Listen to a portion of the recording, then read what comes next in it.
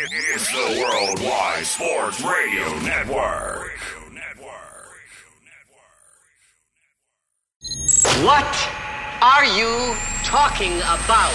No, it's not him. There is only one more. There is only one more. That's it. One more. Get a rest! No! They saw your team put up zero effort. Wake up! Remember in the old days, they used to have oxygen for them. Where's the oxygen? Play like absolute just garbage. This is the Sports Loudmouths. Yay! Man, can you keep it down? I'm trying to introduce here. With Errol Marks and Speedy Beatty. You're not even a has-been. You're a never was. You're a never was. You're a never was. We are back, ladies and gentlemen, as you know. We are the Sports Loudmouths. You can call us at 631-672-3108. You can go to our website at www.worldwidesportsradio.com. Download our app by going to iOS, WWSRN, or Android, Worldwide Sports Radio Network. Speedy Petey, what is going on, my friends? Well, very excited. We have a very special returning guest today that I certainly had a lot of fun with. A lot of these former football players bring up these great interviews, and there's certainly one that did so just that. But beyond that, I'm doing all right. Been busy, but busy's a good thing. And for this network, for this growing network, this growing show, it's remarkable. It is remarkable, and we obviously have a very unbelievable show lined up for you guys today. At 9:45, we'll be talking to former NFL safety and founder of Sneakerhead University, Antoine Harris. He will be joining us. And at 10:30, we'll be talking to Fangraphs senior writer Dan Zimborski, okay? And that name is long, baby. Oh, you should see the real spelling of it. It's like Coach K's. And at 11 o'clock, we'll be talking to Alabama TV show, The Overtime, with Garrard and Mark Everett Kelly. They will be joining us. It'll be an interesting show, a lot of banter. We're also going to get into, obviously, the New York Yankees losing a very important game. Well, it's not very important. It's 6 games into the season, and it was Vladimir Guerrero 6, Yankees 4. Mm-hmm. We will get into why Vladimir Guerrero was robbed. Yes, robbed for the MVP last year. I've been saying this over and over again all off season, so we'll get into that in just a few moments. We'll get into the NBA as the playoffs are about to begin. Where do some of these teams line up as we talk about the Phoenix Suns and the Golden State Warriors, and in the Eastern Conference, the Heat? There are stories coming out that the Heat are destined and they expect to be a championship competitive team this year. Jimmy Butler, stories coming out from his team that if they don't go to the finals this year and have a chance to win, he might be asking a way out of Miami. So very interesting. We will get into Kyler Murray. I mean, this is a story too. Kyler Murray, who has been expecting a long-term deal. It doesn't seem like that's happening right now. Arizona is not willing to give him that extension. Derek Carr gets the extension. And yes, the Honey Bachelor is out and about, and there are stories coming out that he might be going to the Rams. So who would have thought that Bobby Wagner and the Honey Bachelor is heading over there to the Rams? So maybe he just wants to go to L.A. to be on the set of The Bachelor. Maybe. Who knows? Who knows? I mean, obviously, we've been saying this for a long, long time. These teams and these players, they're looking to go to teams and bring players like this to their team to win a championship. And it's very interesting, and we will get into it a little bit later in the show. And like I said, we have a ton of guests, but I really want to get into this Vladimir Guerrero situation. And Vladimir Guerrero last night showed you why he's one of the best players in the league. He's only 23 years old. He's the youngest player last night to be 4 for 4, 3 home runs in a game. He was fantastic. He even had his hand stepped on by Aaron Hicks in the second inning. Still played, still hit 2 home runs. What's interesting about last year's MVP voting, and listen, I am not going to take away how great Shohei Ohtani was. He was fantastic. He really was. You cannot take away his talent and his ability as a pitcher. But what Vladimir Guerrero did last year, he almost won the Triple Crown. Now, he didn't win the Triple Crown. Statistically, he led almost every important offensive statistic in the top 10. It was just remarkable. And the fact that Shohei Ohtani, ladies and gentlemen, was the outwitting, number one first vote getter, or whatever you want to call it. He won in 30. What was it last 30 out of 30 first place votes. 30 out of 30 first place votes. He won the MVP. Now, out of all those writers, all the people voting for first place votes, how could you not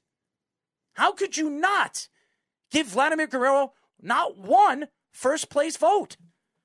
If you look at the statistics, and I will bring up the statistics, and I know everybody says it's not about statistics, it's also about what positions they play, how good of a player he is at his position. Ohtani's a great pitcher. There's no question that he is. But what he did last year as an offensive player was remarkable. 48 home runs? 46 home runs to Vladimir Guerrero's 48 home runs. Okay? Let's look at these statistics, because it really bothers me when people look at these statistics and they don't really value these statistics like we do. Hitting stats, RBIs, Vladimir Guerrero had 111 RBIs last year, which was tied for 6th in the league last year, to Ohtani's 100 RBIs, which is tied for 18th. We all know he's a pitcher. We will get into his pitching statistics, which that everybody was blown away with, which I don't understand, because when we look at his statistics, it doesn't really stand out on why he won the MVP of all of the major leagues. Batting average, .311, which was 4th in the MLB, 2nd in the American League. Batting average for Shohei Ohtani, .257, which was 86th in the MLB and 45th in the American League. Walks, 86 for Vladimir Guerrero, 296 of Ohtani. Now, I'm not going to go through all these statistics, but it's definitely appealing when you look at these numbers and you say that this guy, Shohei Ohtani, was all in all the MVP of the league. 30 votes of first ballot, first number one votes. Now, I look at the slugging percentage. It really doesn't matter. 601 to 592. On-base percentage is very important. 1.002 to Vladimir Guerrero and .964, which was 5th in all of the league by Ohtani. Everybody talks about Ohtani being the Babe Ruth of baseball. That's what he's the next Babe Ruth. And Babe Ruth, we all know what he did as a pitcher with the Boston Red Sox. He came to the Yankees and he never played. He never was a pitcher again. And I'm looking, and I know, Speedy, you look at numbers and you try to we stick to numbers a lot on this show because numbers are important. Here is Ohtani's stats as a starting pitcher last year. He had 23 starts, which was 87th, tied for 87th in the MLB. Tied for 41st in all of the American League. Wins, 9, which was 55th in the MLB, 29th in the American League. ERA, 3.18, tied for 24th in the MLB, 10th in the American League. WHIP, 1.09, tied for 23rd in the MLB, 11th in the American League. Opponent's batting average was .205, which was 13th in the MLB, 6th in the American League. Walks, 44, which was 64th in the MLB. Strikeouts, 156. You see what I'm getting at? I'm going through numbers, and I'm staring at numbers. And I know a lot of people are going to say numbers don't really show who Ohtani was and who Ohtani is. But here's another thing. Vladimir Guerrero last year was 22 years old. 22. This is a man, or a young kid, that is only going to grow as an MLB superstar. And Ohtani's 27, and that doesn't take away from what he did. But when you look at the voting, and I've been saying this over and over and over again, it is not fair. These writers are not fair. I've been saying this over and over again. Albert Bell, if you look at his statistics, 6 years, that is one of the best 6 years of an MLB player we've ever seen. I mean, this is a man that should be in the Hall of Fame. That's not in the Hall of Fame because the baseball writers never liked him. We talk about players like Jeff Kent, who's one of the best second basemen of all time, defensively and offensively. Is he in the Hall of Fame? No. Why not? Because the baseball writers don't like him. Now, again, you could go back and forth and you could say Shohei Ohtani he was the best player in the league last year. You could say that. We can argue that. But for the fact that Vladimir Guerrero didn't get first place votes last year in the MLB voting for MVP, it's not fair. It's ridiculous. The writers are completely wrong. And I know he's a pitcher, and I know he's a first baseman. And how many times did he play in the field last year? 133. 133 times. Now he's not a Gold Glove winner. Okay, he's not a Joey Gallo. But Joey Gallo can't hit like him. He's not a DJ LeMahieu. But this is a man that had a chance, 30, 40 games left in the season to win a Triple Crown. And for the writers not to give him the respect that he deserved at the end of the season. If anybody did not watch the Yankee game last night, well, you're missing, to me, one of the best players in all of league. He's 23 years old. One of the best players, he was one of the best hitting prospects coming out of the Blue Jays farm system. Mm-hmm. And we look at his father, Vladimir Guerrero, where everybody says Vladimir Guerrero Jr. will never be as good as his father. That's a lie. Vladimir Guerrero never, at any point in his career, had a chance to win a Triple Crown. His son had a chance at the age of 22, his second season as a major league player, to win a Triple Crown.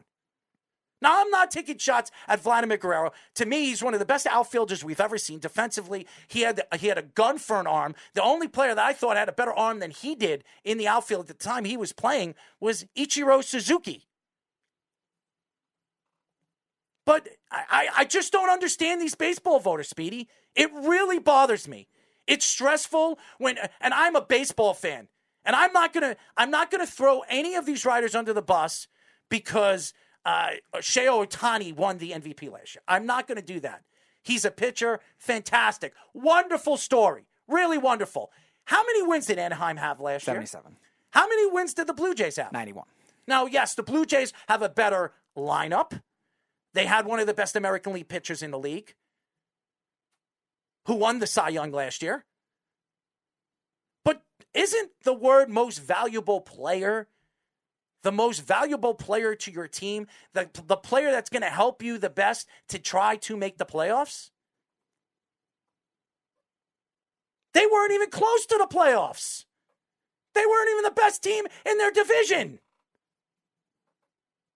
That's the problem. If you want to call them MPP, and what does that stand for, Speedy? NPP? MPP. Not most valuable player. Most popular player? Most popular player. That's what he is. He was the most popular player throughout the season. Now, actually, that leads to a good question. Shout out to CJ DeSimone. Hope you're doing well, CJ. He has a good question in the comments section. Do you think that Ohtani winning the MVP was nothing but a publicity stunt? Absolutely. Absolutely. Everybody called him the Babe Ruth of baseball. The next, Babe Ruth. How many times have we seen a pitcher hit like Ohtani? The last player to do that was Babe Ruth. So I do think it was a publicity stunt. Now, that doesn't mean that Shohei Ohtani doesn't deserve the respect. That doesn't mean that Shohei Ohtani wasn't one of the best players in the league last year.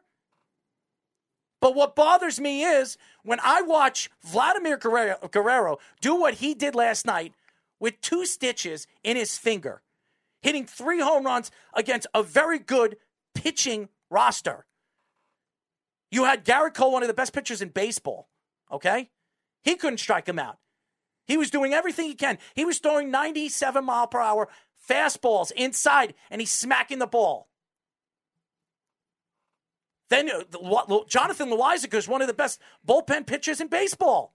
He threw a 97-mile-per-hour slider inside to his hands. He smacks it to the what was it, second deck? Mm-hmm.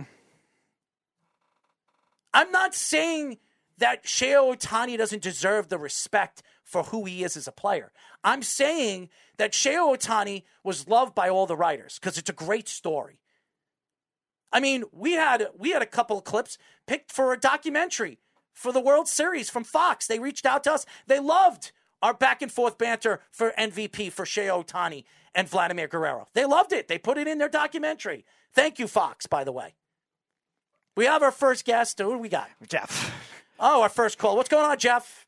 Dude, you argue things that are ridiculous. I'm arguing things that are ridiculous. Let's start point by point here. First of all, you go, most valuable player, shouldn't that be the guy that helps his team get to the playoffs? Mm-hmm. Like a genius, forgetting that Anthony Rendon and Mike Trout were out all last year. Maybe that would have helped too, get them to the playoffs. Like, you try to skew the argument in your favor, ignoring some of the blatant things that happened to keep that from happening. You're also ignoring a 9.1 WAR for Ohtani was 6 points higher than anybody else last year. Anybody, including Vlad Guerrero? Vlad Guerrero he's an everyday player. That's another thing. And don't say he's an everyday player. Do not say Shohei Ohtani is an everyday player. He's a DH. I'm sorry? Do DHs play every day? Yeah, they play every day. He's a hitter. He's an everyday player. He doesn't play the field every day. That does not matter. To me, it does.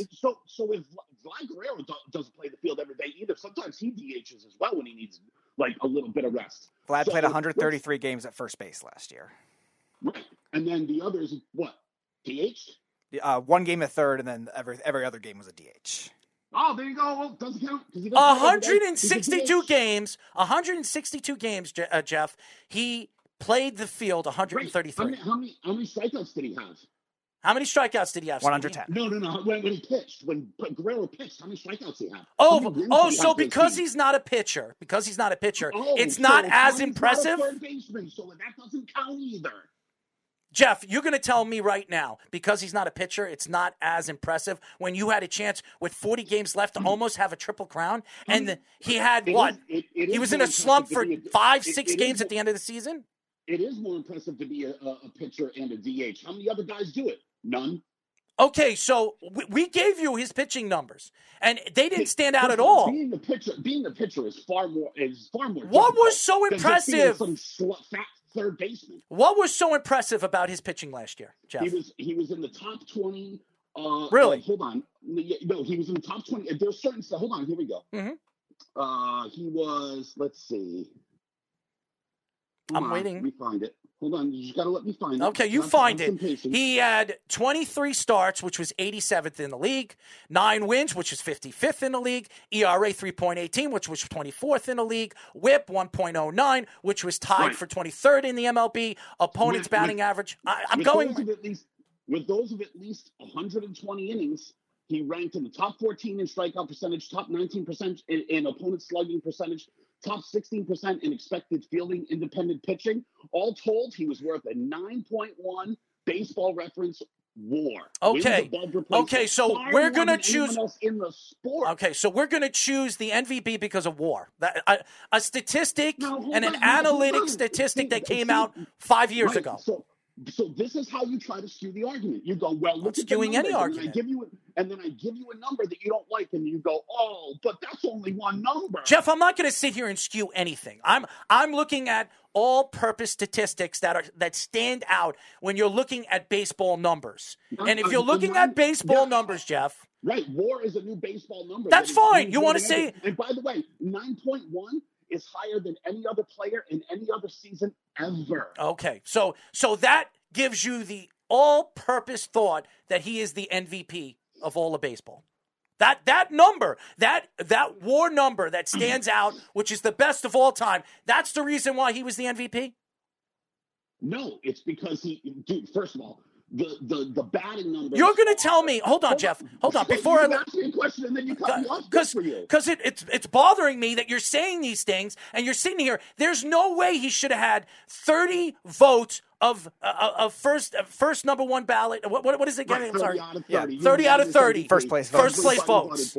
Everybody voted for him. Yeah, which doesn't make any sense when Vladimir Guerrero had one of the best statistic numbers for a baseball player in 5 years.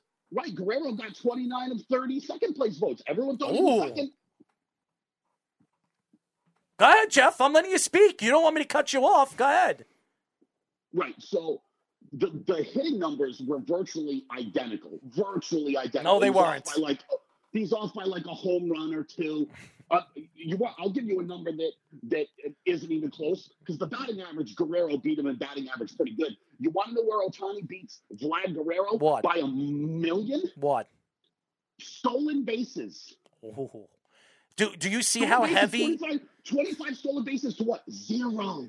Zero. Vladimir Guerrero is like 290 pounds, 280 pounds. He's not stealing any bases, okay? Also in that lineup, you really want to steal bases with all the talent around you. Come on. Right, You don't want to waste outs that way with Bo Bichette hitting next or Hernandez or whoever it is. But again, this is why people had to pitch to Guerrero, right? There was no one in that Angels lineup for him to get those kind of numbers, right? Like, that's a super impressive to put up the numbers that the only hitter, first of all, without Rendon and Trout in that lineup, the rest of that lineup is actual doggy doo-doo. They're terrible. All right, I want to bring up Carl's comment. It was actually pretty good. So he says that Vlad Guerrero deserved more leverage because Chris Bryant won MVP in his second year in 2016. Whether he's saying Ohtani will win or not is another question, but whether he deserves at least some votes, Absolutely. maybe Vlad deserved it in that case. So Chris Bryant, and his numbers were better than Chris Bryant's in everything, really. 39 home runs, 102 RBIs for Bryant that year in comparison to 48 and 111. Vlad is better batting average by almost 20 points, better on base percentage by 16 points, better OPS by 70-something. So, yeah, I would say even Vlad's year was better pretty much all around than that. That's all well and good, but MVP goes year to year, and you can't compare one MVP year to another because they're different seasons. No, I know. Vlad Jr. will probably win MVP in probably much every other year. Exactly. You can't fault a dude because another dude had an extremely exceptional. First of all, they both had exceptional years. They both had terrific years, right? But you can't go, oh, well, he wins because, Chris Bryant. He shouldn't have, Jeff, he shouldn't have had 30 number one votes from all the writers. That is not fair. Okay. That's not. Yeah, No. that's right. Okay, everybody is wrong. Okay, right. Everybody. Yeah. Literally everybody is wrong except for you. Yeah, because if you look at the writers, half the players. Yeah. Jeff, I'm not going to argue back and forth. This is not. I'm not going to go back and forth the whole show yelling at you and going back about Ohtani and Vladimir Guerrero. My argument right now is Vladimir Guerrero deserved a lot more respect last year after the season ended. He should have been the MVP. He got some respect. He's finished second in MVP voting. How is that not getting any respect? Second place. He had better numbers in almost every offensive statistic, and that's what we're looking at. That's why Ohtani won. And that's why you argue Vlad Guerrero, because you don't argue the fact that Vlad Guerrero is terrible in the field, and it's extremely difficult. He was not terrible in the field. He was actually above average for first baseman. Now, granted, there aren't a lot of great defensive first basemen, but there are some defensive statistics he was above average in. And above average. Yes, and one of the more important ones, runs saved, he was in the top 5 for first base. Right, so you're going above average, which is above 50%. In most pitching statistics, Ohtani is in the top 20%. It's extremely hard to be a good pitcher, and he was. Listen, Jeff, I'm not going to spend the whole show on talking about Ohtani and Vladimir Guerrero. I wanted to come into this, and I wanted to get into this subject because it bothered me last night when I watched Vladimir Guerrero just completely smack the Yankees. And last night has nothing to do with last season. I understand. But Vladimir Guerrero... more of a commentary on how bad Garrett Cole is without Spider Tack. Okay. How many players in history? How about how many players in the last 15 years had even the numbers to win a Triple Crown than Vladimir Guerrero did last year? Probably Miguel Cabrera was the closest one. That's it. When he actually won the Triple Crown. And how old was Miguel Cabrera when he won the Triple Crown? 32, I believe. 32. How old is Vladimir Guerrero? 23. He was 22 last year, okay? That is more impressive. Age factors Absolutely. into how impressive something is. Absolutely. It's classic. Okay, it's classic. Thanks, Jeff, for calling. Man. It is. It's Thank you. hilarious that that's the argument. Oh, well, he did it at 23, so I'm right, and the rest of the world is wrong. I didn't say. Listen, my argument. I have a good argument because Vladimir Guerrero deserved more votes and more first ballot votes than he got. I agree. Your argument is the runner-up argument. Yeah, it's second best. Thank you, Jeff. Jeff from Tampa, ladies and gentlemen. He'll go and he'll argue with me for the whole night, and I'm not going to stay on this subject forever. What bothers me is I just think Vladimir Guerrero deserved a little bit more respect, and even some of the people that are listening to us and actually giving you and sending us messages are telling you that he deserves some respect. He didn't get the respect that he deserved last year. And that's why I wanted to get into this for the first topic of the show, is because what I saw Vladimir Guerrero did last night against the New York Yankees was fantastic. It was absolutely fantastic. And it shows you how special of a player he is. 23 years old, 4 for 4, 3 home runs in Yankee Stadium. And he had 2 stitches put into his hand. For a hand, that's probably one of the biggest in baseball with his size. I mean, it's ridiculous. And I know it's different years. I know that's what we're going to get into. It's different years. And I keep messing up that there were 30 ballot votes for first place. And yes. I keep messing that up. But I will say this. He deserved more first place votes than he got. And I just think it was wrong for the writers. And that's why I think with the voting and these writers, I've attacked some of these writers. How many times baseball writers are easily the stingiest for whatever reason. They're horrible. I mean, David Ortiz got into the Hall of Fame. Mm-hmm. He made it to the Hall of Fame. Was he ever caught with PEDs? Yeah. He was. He was obviously caught in that, what was that, I forget the name of it, too. Yes. But nevertheless, the hypocrisy was the fact that Edgar Martinez, it took forever for him to get in. And he was a better DH than David Ortiz. And regardless of if better or not, he was just as good where he wasn't caught with anything. He still played for a long time. And he kind of, I would say, helped revolutionize the position at that time and helped mainly save the Seattle Mariners. They almost went bankrupt. We were talking about it yesterday Tuesday with the Seahawks, yep. How they were forced to move. The Mariners were in that same kind of position too, where they had to really save that.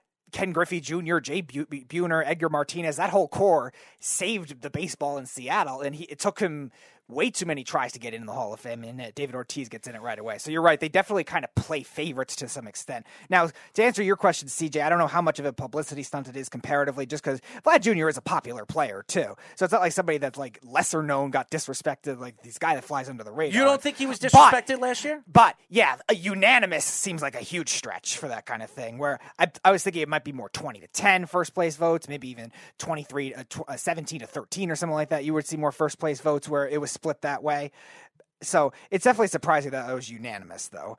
Snug says Ohtani was 4th in strikeouts for 9 innings pitched with at least 100 innings He's pitched. Always got Jeff's back. I don't want to hear it. It's crazy. You want to pick Ohtani? If everybody thinks Ohtani was the MVP, that's fine. That's your opinion. In my opinion, I feel that Vladimir Guerrero was the best player throughout the league all season long. If you look at statistics and what he did in the first half to the second half, he was the best overall player in the major leagues. Now, you say he's not a defensive player. He proved that he was in the upper echelon of defensive first basemen in the major leagues. So you can't say he's not a decent first baseman. He is. So you can't say that, you can't argue that one is a pitcher and one's a defensive first baseman, that he couldn't have won the MVP. So that was my argument. And by the way, the Yankees need to start playing better, especially that rotation. Now, Garrett Cole pitched very well yesterday. He really did. It's just great hitting for obviously one of the best hitters in baseball, Vladimir Guerrero. And it was Vladimir Guerrero 6, Yankees 4. And Loaisiga, he probably pitched the best pitch the whole game. I mean, that slider inside on his hands was a fantastic pitch. How he hit it to the second deck is incredible. And that shows you how incredible of a player he is as a 23-year-old. Carl also says Ortiz won titles, Martinez didn't. That helped. Snug says, I don't know, Big Papi won a World Series pretty much all by himself. Edgar Martinez never did that. And Carl says, Ortiz is a cult hero for winning World Series for Boston for the first time in 86 years. No question that he was. Comparing that to saving baseball in Seattle. Come on, Speedy.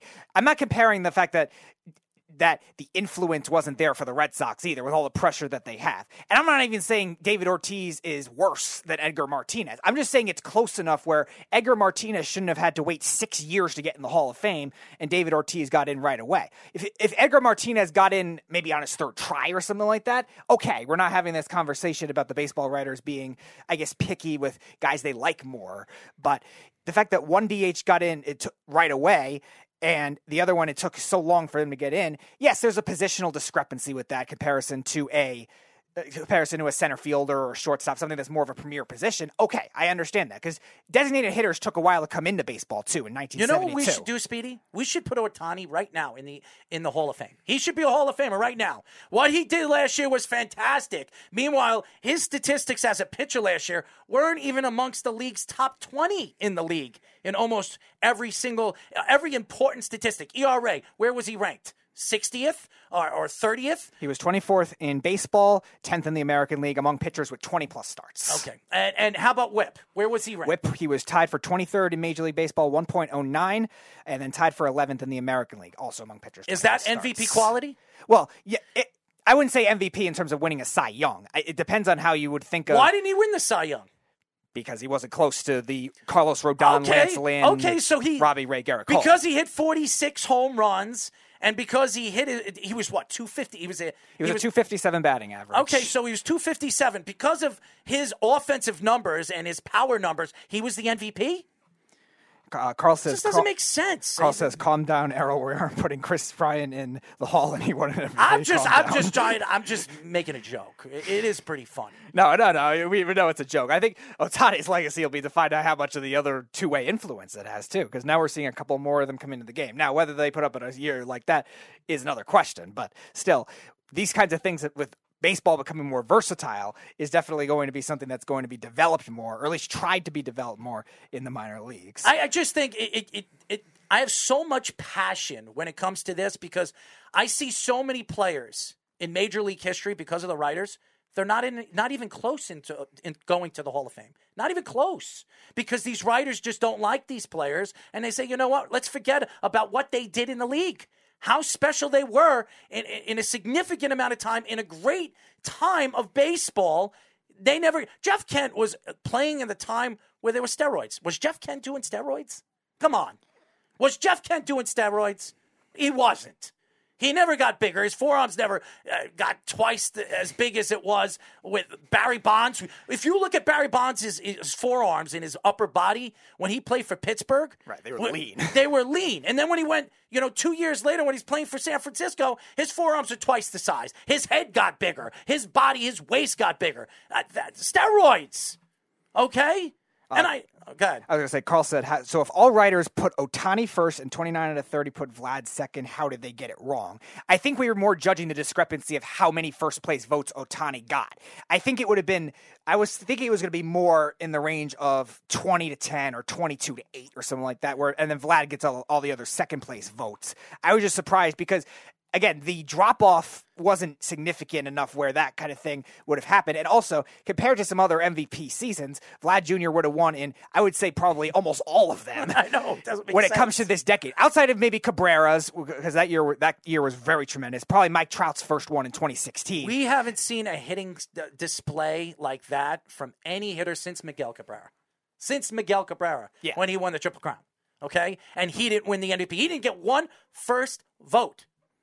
He didn't get one number one vote. It was all second votes. Is that fair? I don't think it is fair. I'm not saying it's a conspiracy. I don't think it's anything like that. It bothers me when I watch this guy play. Every time I see this guy play on TV, I'm just amazed. He's a fantastic player. He really is. CJ says, 2A players are making a comeback because no one has seen them for a long, long time. Baseball is just recycling its past to appeal to the viewers of today. Well, here's the thing, though. You got to realize that a lot of these young kids, these young fans didn't have ancestors that watched all this dead ball era type plays. Nobody's seen Babe Ruth that's alive today. So they're trying to bring those kinds of concepts. Yes, you can watch it on videos and like past games on YouTube, whatever. But again, people love new concepts too. If you're trying to appeal to a casual fan or a new fan that's trying to get into baseball for the first time, a guy that does both is a pretty cool concept. So I don't think that's necessarily... So it's a cool concept. So you know what? He wins the MVP. It's cool. It's cool that he's a pitcher and he's a hitter. And he had an unbelievable slugging year as an offensive player. So he should win the MVP when he wasn't even anywhere as close when it comes to the statistic numbers of Vladimir Guerrero.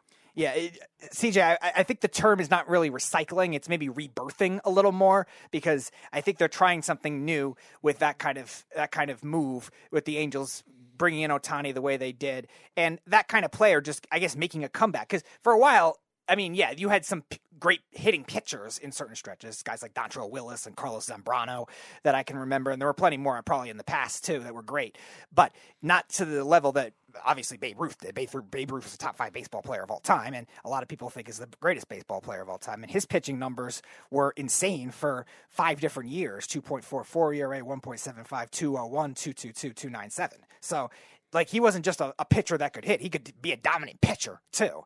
So that's more of what is trying to come back to that level more. All I'm saying is the baseball writers should look every single year. Before you make that vote, you look at every single number. Because baseball is all about statistics. In any sport, when we look at football, we look at hockey, we look at basketball, the statistics really stand out in baseball because there's so many different ways to look at a season and say, well, this guy had a better season than that guy, So that's what really throws me off on how you give Ohtani 30 first ballot number 1 voting, okay? You don't do that. I just, it doesn't make sense.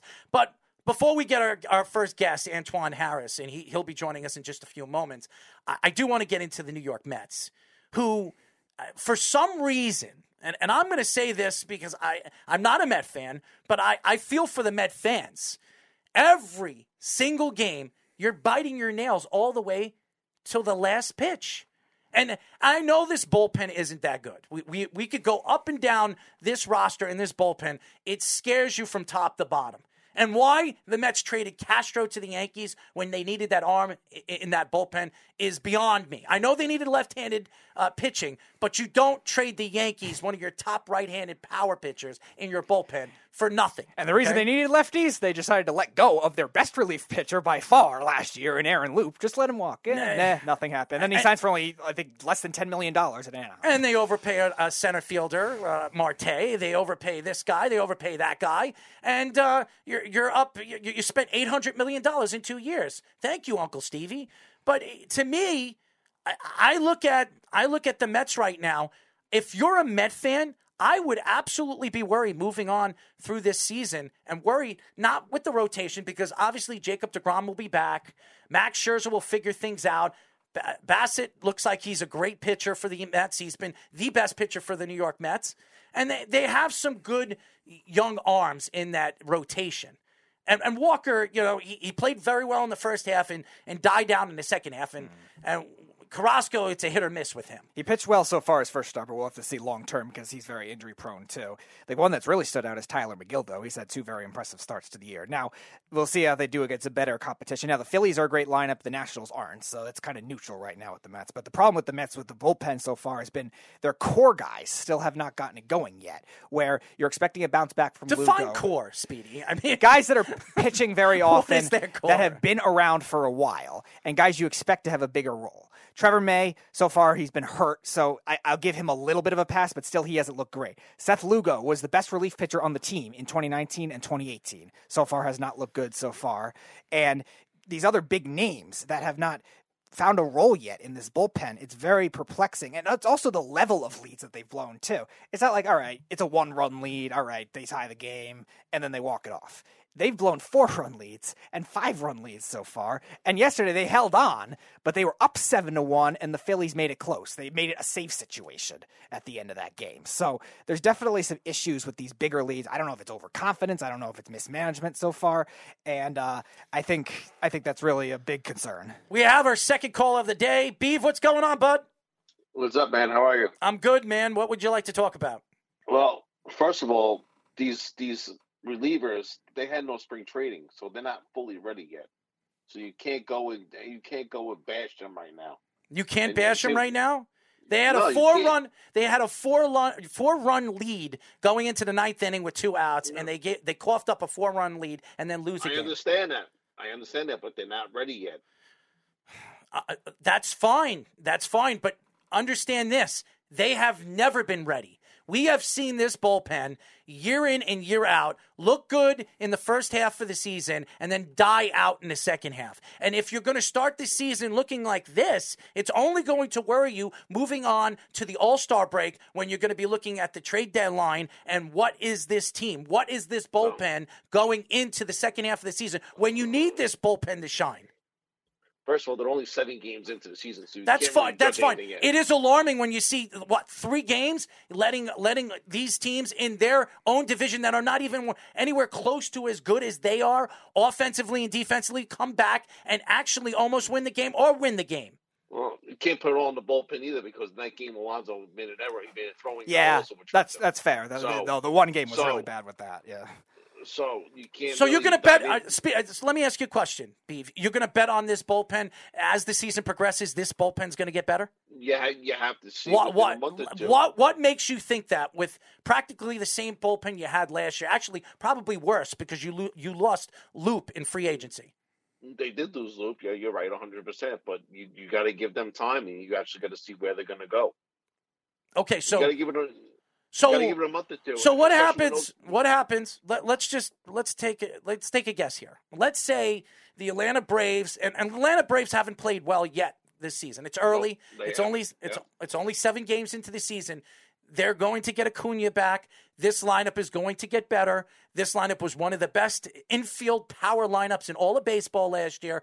When they figure things out, if they're anywhere close to this Mets team, the Mets need to pull away like they did early last season when they had a 7-game lead in their division.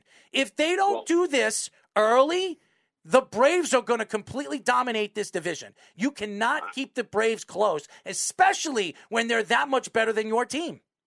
I still think the Braves are going to win the division. I don't think the Mets are going to win the division, but we'll see what happens. I mean, the Mets always play well in April. Everyone knows that. And then all of a sudden they play like crap in June. And then they start playing a little bit better in August. And then by the time that happens, the season's over.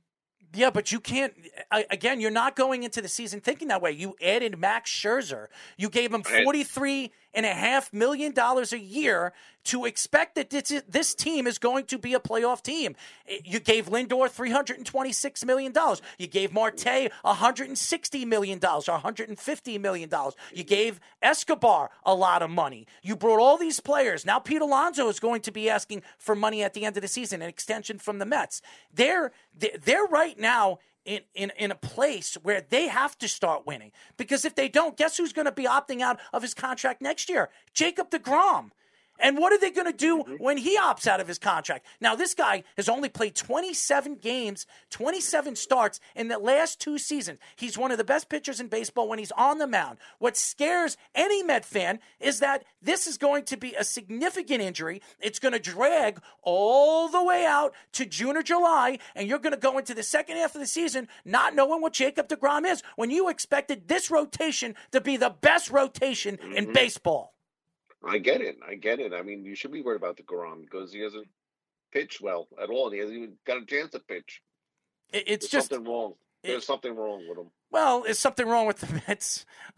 The Mets and their, I guess you could injury say, management physical issues. Therapists over there. Yet they switched trainers 3 times in the last 6 years, and it still hasn't solved anything.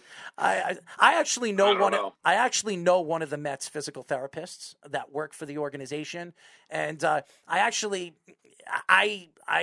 train and I get my physical therapy at the same place where a lot of these Mets athletes go to get their physical therapy. So I always make jokes when I'm over there, and I'm like, "Don't hurt me, don't put me on the shelf, don't hurt my hip any more than what it is." You know, I get it. It just amazes me that they can't figure out what the hell is wrong with him. It doesn't make any sense to me. And they've had that trouble last year, too, because Jacob deGrom initially was the one who said, I don't want to pitch this game right before the All-Star game, and then the All-Star game itself. Then he was saying, all right, I'll be fine for the second half, and never ends up coming back, too. So is it him? Was it management? They never revealed anything like that. Could it be ownership? I think he injured himself pretty bad. I think he hurt his career. He was throwing the ball too hard. Yeah, he definitely was. It seemed like the 100-mile-an-hour fastball was a luxury that it seemed like, he's throwing this now in spring training, something he's never done before, and then he started overusing it when he has so many other good pitches. Throwing 100 miles per hour is not good for any pitcher. No. And he throws that hard really for the 5 or 6 innings that he's on the mound. So it is alarming when you're depending more on your fastball when you have other pitches. How many times did we see him throw his changeup last year? Seriously, when he was on the mound. Not much. He has one of the best changeups in all of baseball, and he barely throws it. Does that make sense to you? No, none. Not at all. But that has something to do with managing. And yes, you have Buck Showalter there. Buck Showalter's getting old. Now, he has experience. Has Buck ever won a World Series?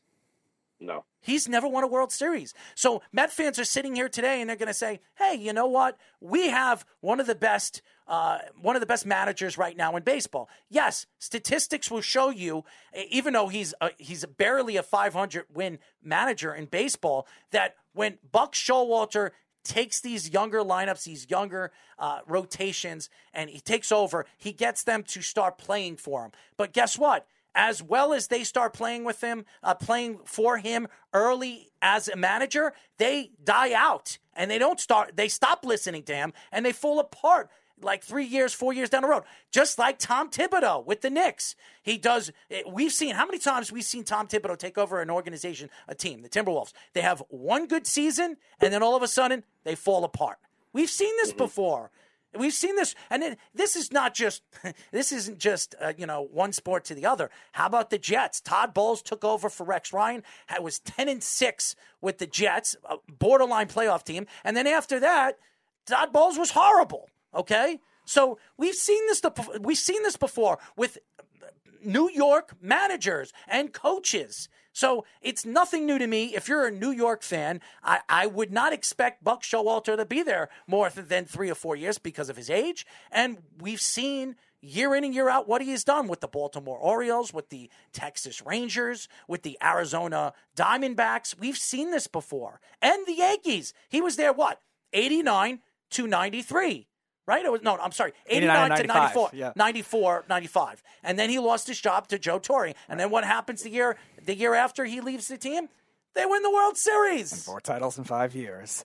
Before we go to break, Carl says, remember when Billy Wagner consistently hit 100 miles an hour year in and year out? There's a difference with a closer and a starter, though, Carl. You're only pitching the one inning. You could go harder with those 100-plus fastballs. Well, and also, the best didn't have Diaz to begin with either. And he was hurt, and he just came back now. So we'll see. Beef, thank you for calling. But, you got it, man. I'll talk to you guys later. The Beef. Wow. I mean, it's crazy. We went from Shohei Ohtani and Vladimir Guerrero and back and forth banter with Jeff from Tampa. Now the Beef calls up and he talks about the Mets, which it's interesting. The Mets are a very interesting organization because you just don't know what this team is going to fully do as the season progressively moves forward. I don't know what this bullpen is going to be and how this bullpen is going to hold up, especially what we've seen so far early this season. So I know it's 6 games into the season. It's not a lot, but it's starting to be alarming, and it has been alarming year in and year out with this bullpen. When we come back, ladies and gentlemen, we'll be talking to former NFL safety and founder of Sneakerhead University, Antoine Harris, here on the Sports Loudmouths. You're listening to the Worldwide Sports Radio Network. This is the Sports Loudmouths.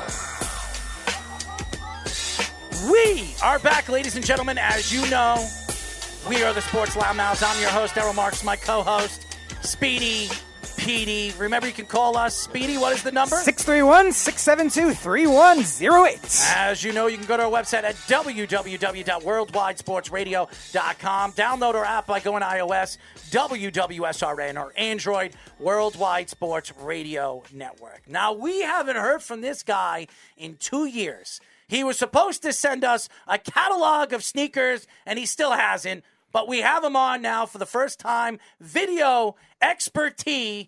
We are now talking to former NFL safety, founder of Sneakerhead University, Antoine Harris. What's going on, Mr. Harris? How you guys doing? First of all, I'd like to apologize. Just kidding. Blame it on my head, not my heart. I meant to do that. I have way more inventory now, so it may have been a good thing because now you have more to choose from. Well, you know something? We really appreciate you even joining us with your busy schedule. As you saw Eric Coleman yesterday at MSG, flexing and doing the things that he always does. But how are you doing? How is your company doing right now since the last time we talked? I'm doing okay. Life has been moving along. I'm full-time dadding, and that's been really good for me. Unfortunately, I lost my mom since the last time I talked to you guys. So sorry to hear that. Sorry for your loss, man. I appreciate it, and my aunt, her sister, which has been kind of tough. But other than that, I've been blessed to have everybody healthy, everybody safe. My dad's doing well, and the sneakers are still coming in and out. Well, that's always good. You're making money, and that's the most important thing when you got to support a family now. So there you go. For sure. As everybody knows, we are talking to former NFL safety and founder of Sneakerhead University, Antoine Harris. Now, let's get down to football, my friend. Okay. I am looking at this Rams team. They're getting better and better this offseason. They win the Super Bowl last year. They lose Von Miller to $120 million, overpaid by Buffalo. Makes no sense. I know he's a great player. Don't judge the player getting his money. But okay, there you go. Yeah, as long as you said that. Yes. But Bobby Wagner signs with them for $50 million. He's one of the best linebackers still in all of the NFL. Allen Robinson goes over there, takes a lesser contract to go over there and try to win a Super Bowl. And now we're hearing the Honey Bachelor, is heading over there as well. He is batching his way over there to L.A. What are your thoughts to this Rams team going into next season? They're trying to come back. They're trying to do it again.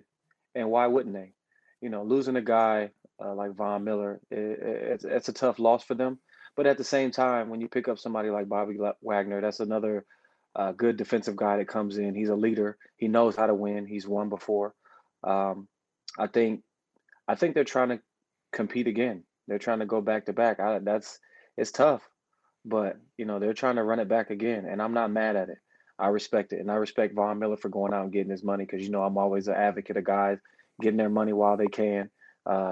Before some bad injury happens, because it's not about if you're going to get hurt, it's more so when you're going to get hurt. So I'm all for Von getting his money. Yeah, the last time we had you on the show, Antoine, you and Errol were bantering about that when it came to Jamal Adams. Oh yeah. That was right at the time when those rumors were swirling. So yeah. My question is, from a team perspective, have you ever seen anything like that? Extreme difference the way the Rams have been doing, trading away all those draft picks. You saw Les Snead at the parade having the shirt that says asterisk with a F-bomb them picks. Is this going to become a new trend, or is it just an LA thing? The funny thing is Les Snead was in the front office when I was in Atlanta. Mm-hmm. And so I kind of understand his mentality, and I know what he's trying to do, and he knows how to go out and get guys who know how to play football. And it's not all about the big draft picks and we're trying to get the guys who are most hyped up, because that's really what draft picks are about. It's about the hype. You really haven't proven anything until you've gone out there and played some games. And so Les knows what he's doing. So I wouldn't doubt anything that he's chosen to do. And I'm excited to see how they turn out this year, because they had a good team last year. They kind of came out there and showed out under the lights, and that's what LA is about.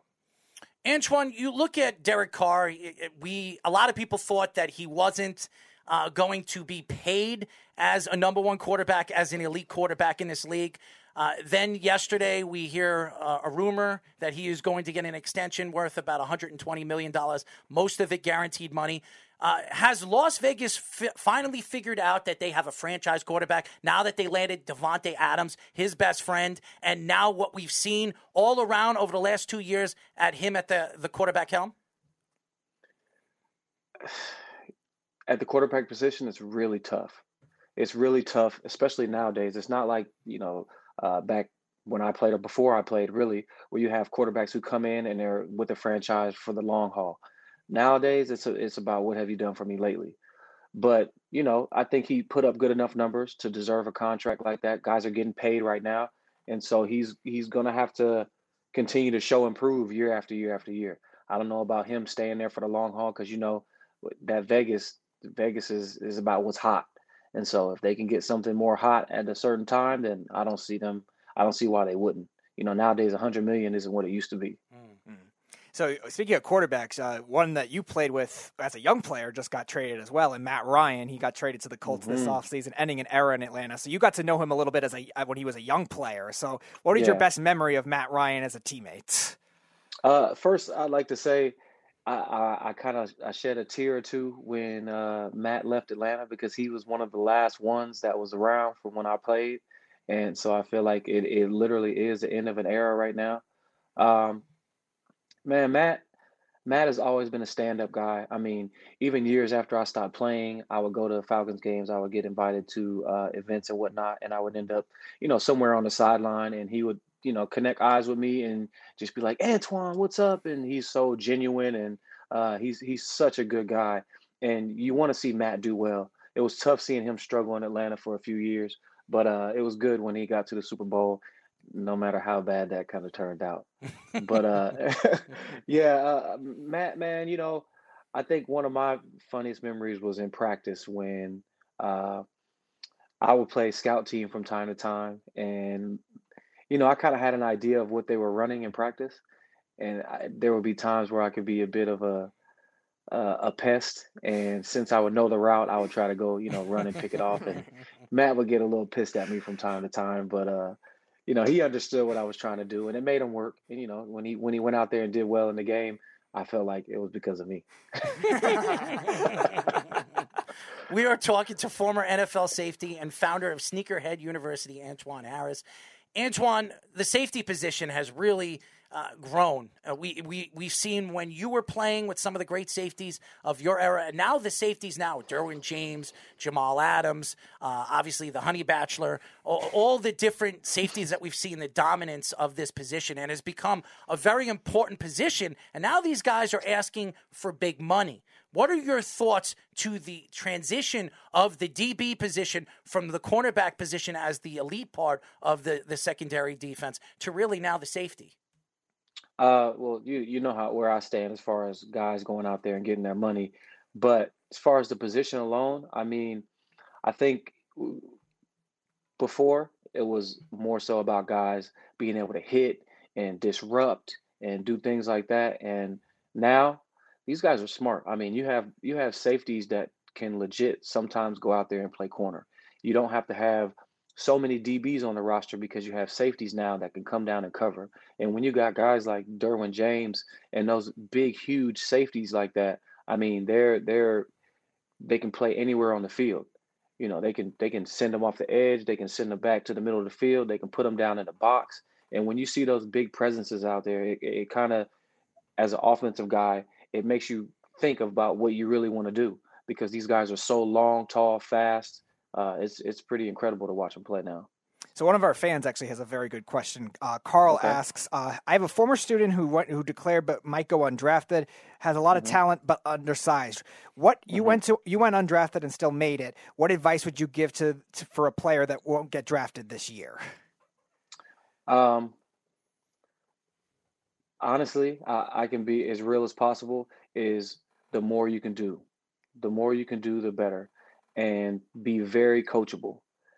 Don't go into a situation feeling entitled. Don't go into a situation feeling like I should be playing a certain position. I honestly came into the league as an athlete. I didn't start playing DB until my junior year in college, until when Bobby Petrino came to Louisville, and that made me realize that I can't just be stuck on offense. If defense comes up and I want to play and I want to be, make an impact on the field, I have to be flexible. And as an undrafted guy, special teams. If you're not a first round draft pick, you better get your butt on punt cover, punt return, kickoff cover, kickoff return, get on every single special team you can, and work as hard as you can in practice, because you're not going to have very many opportunities. Or you may get in a situation where you have so many opportunities, you'll be overly tired. But special teams coach, make him your best friend. Go as hard as you can, because you never know what play will be your last. Antoine, when you look at the quarterback position, Tom Brady retires, he comes back. Aaron Rodgers, he was the best quarterback throughout the league last year, and really, because of the snow and everybody throwing him under the bus, he loses an important game where everybody thought the Green Bay Packers were the favorites to win the Super Bowl. Are you surprised now when you look at the young quarterbacks in this league, the Joe Burrows of the world, the Herberts of the world? Do you see that the new transition of quarterbacks are really taking over from what we've seen in the past? Yeah, 100%. And it's not just a quarterback position. You have to think. You have kids that are 5 and 6 years old training right now. Like there's kids they don't have school tomorrow here in Florida. There's going to be kids outside that are training on being a quarterback, that are going out there doing footwork to be a receiver, doing footwork to be a DB at 5, 6 years old. So I think that nowadays there's pretty much nothing off limits because these guys are getting bigger, faster, smarter. They're understanding the game more, with film study and with social media. You can go on social media, follow a hashtag and figure out what cover 2 is.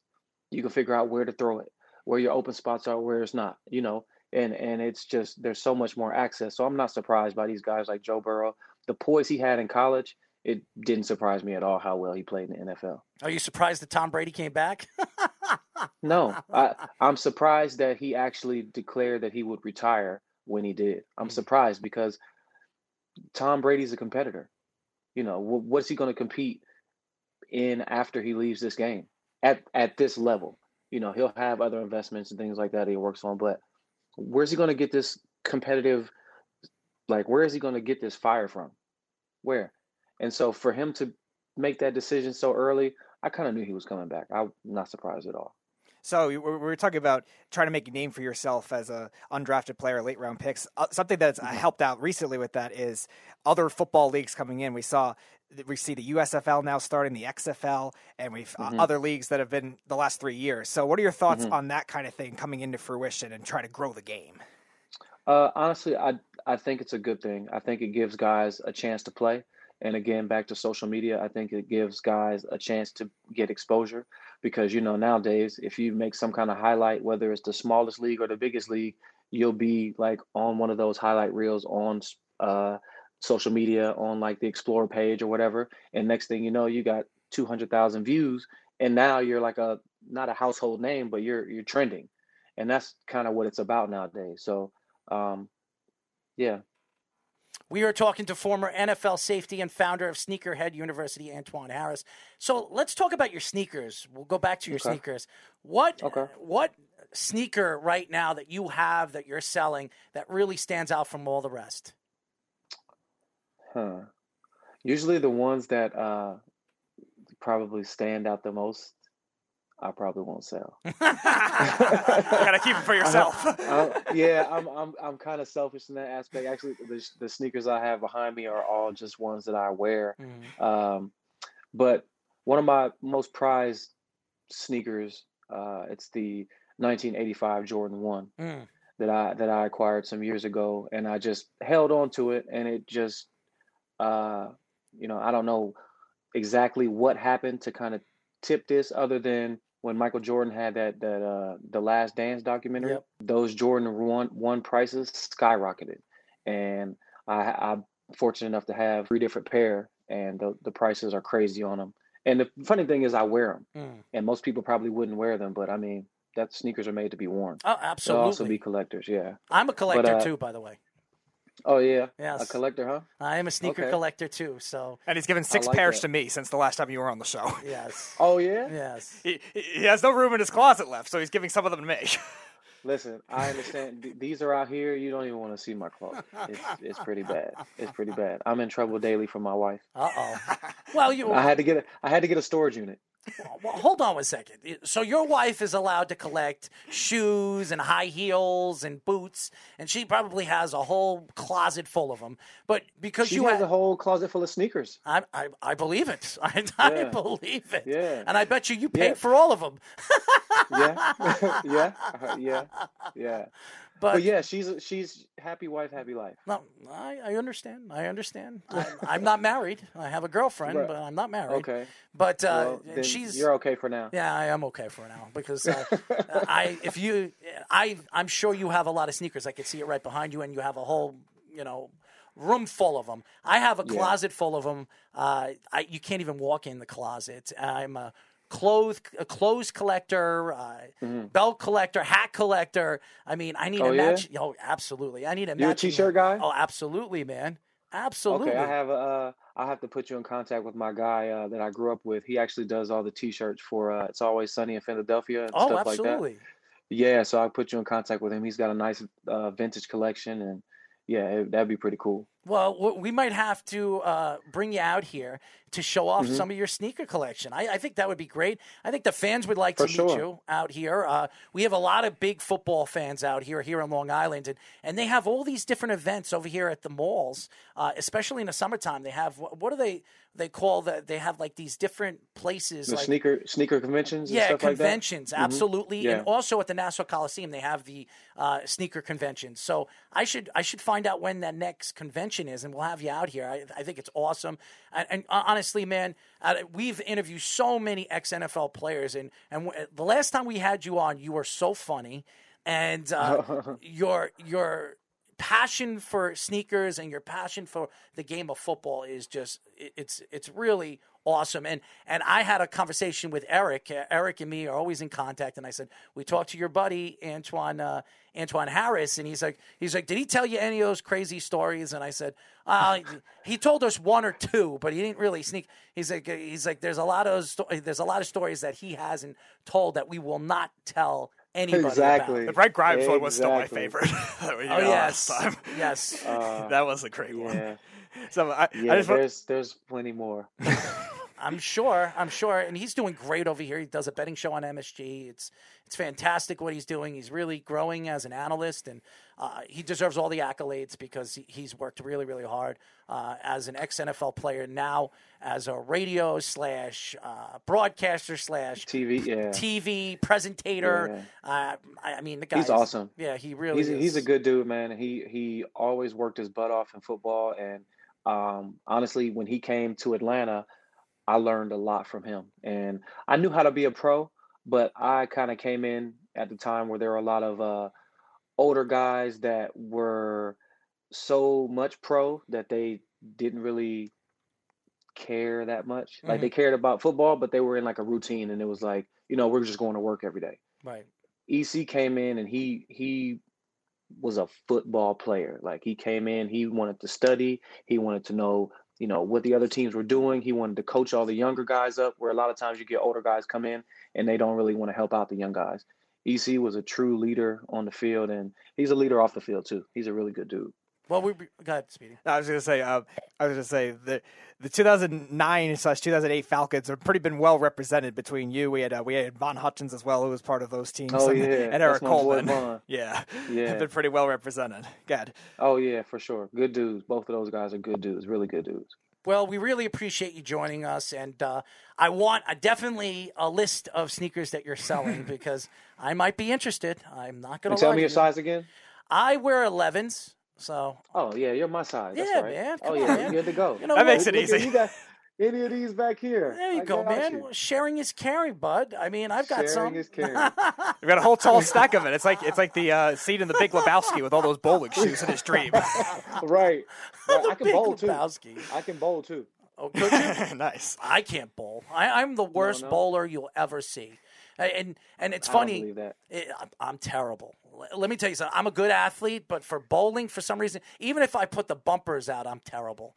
The last time, I'll tell you a funny story. The last time I was at a bowling alley, okay, I was on a date. Okay, and this was years and years ago. I think it was with Brittany, and I was bowling, and I hope it was. It was embarrassing. And this kid looked like she was 7 or 8 years old. She was bowling strikes, so I wanted to show off. So I thought throwing the ball, following the lines, and throwing the ball down the line as hard as I can, I'd be able to knock all the pins down. Well, I tried to do that, and I lost control of the ball. I took a smaller ball, and my pinky got caught into the ball, and it bounced on 2 different lanes. It was the most embarrassing. It was one of the most embarrassing things I've ever done, and as a non-bowler, that's why I don't go to bowling alleys anymore. It's embarrassing. We can work on that, though. We can get that together. Could we? I don't know. We can get that together. Well, I'm sure you have backspin or whatever the hell they call it and all that other stuff. But my brother could do that too. I just use these 2. Yeah, my brother does that too. He twists it like this and just rotates it, and it curves like it's like a slurve on baseball. Exactly. So you know it. You just got to do it. I can't do it either. My brother does it well, and then my other younger brother is trying to learn it now. Tell you what, I won't use a ball. I'll throw Speedy down the lane. I'd probably be better off. At least I'd probably get closer to the pins. Bumpers or no bumpers. If you know this, Antoine, what is your high score? You know that off the top of your head? Oh, the high score. I don't remember what my high is, but I'll tell you like this. We play 9 or better. 9 or better. You have to knock 9 or better pins down, or you have to pay $20. You're good. That just tells you he's really good. Okay. So. This is me, Roddy White, Michael Jenkins. Oh, those Harry Douglas. Oh, we got good stories about those games. Oh, I'm sure. That's like a whole nother interview right there. We got good stories. We got good stories about that. I heard Harry Douglas is a character. That's what I've heard. Oh, he is 1 in a million. I'm sure he is. I've heard that. Eric was telling me he's one of the craziest, funniest people he's ever met. So, and we went to college together, so I know him before he was like out here. And then he's still the same. That's why I love him. I'm sure he's still the same. His team path was the reverse. He started with the Falcons, then went to the Titans, and then he went the other way around. Yeah, exactly. And we went to college together, so like we just been around each other all our lives. Well, Antoine, why don't you tell the fans how they can search you, how they can find your sneaker collection, Sneakerhead University? Okay, right now I've shut my website down because I've actually done more on Instagram. So you can find me at Sneakerhead University. It's really the Shuniversity, TheShuniversity, the Shuniversity. You can find me there on Twitter. You can find me there on Instagram.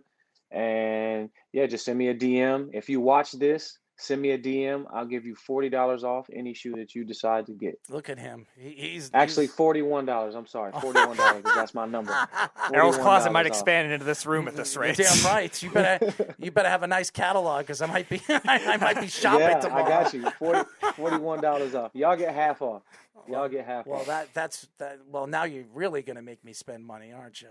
Yeah, for sure. Not to mention he started the hats too.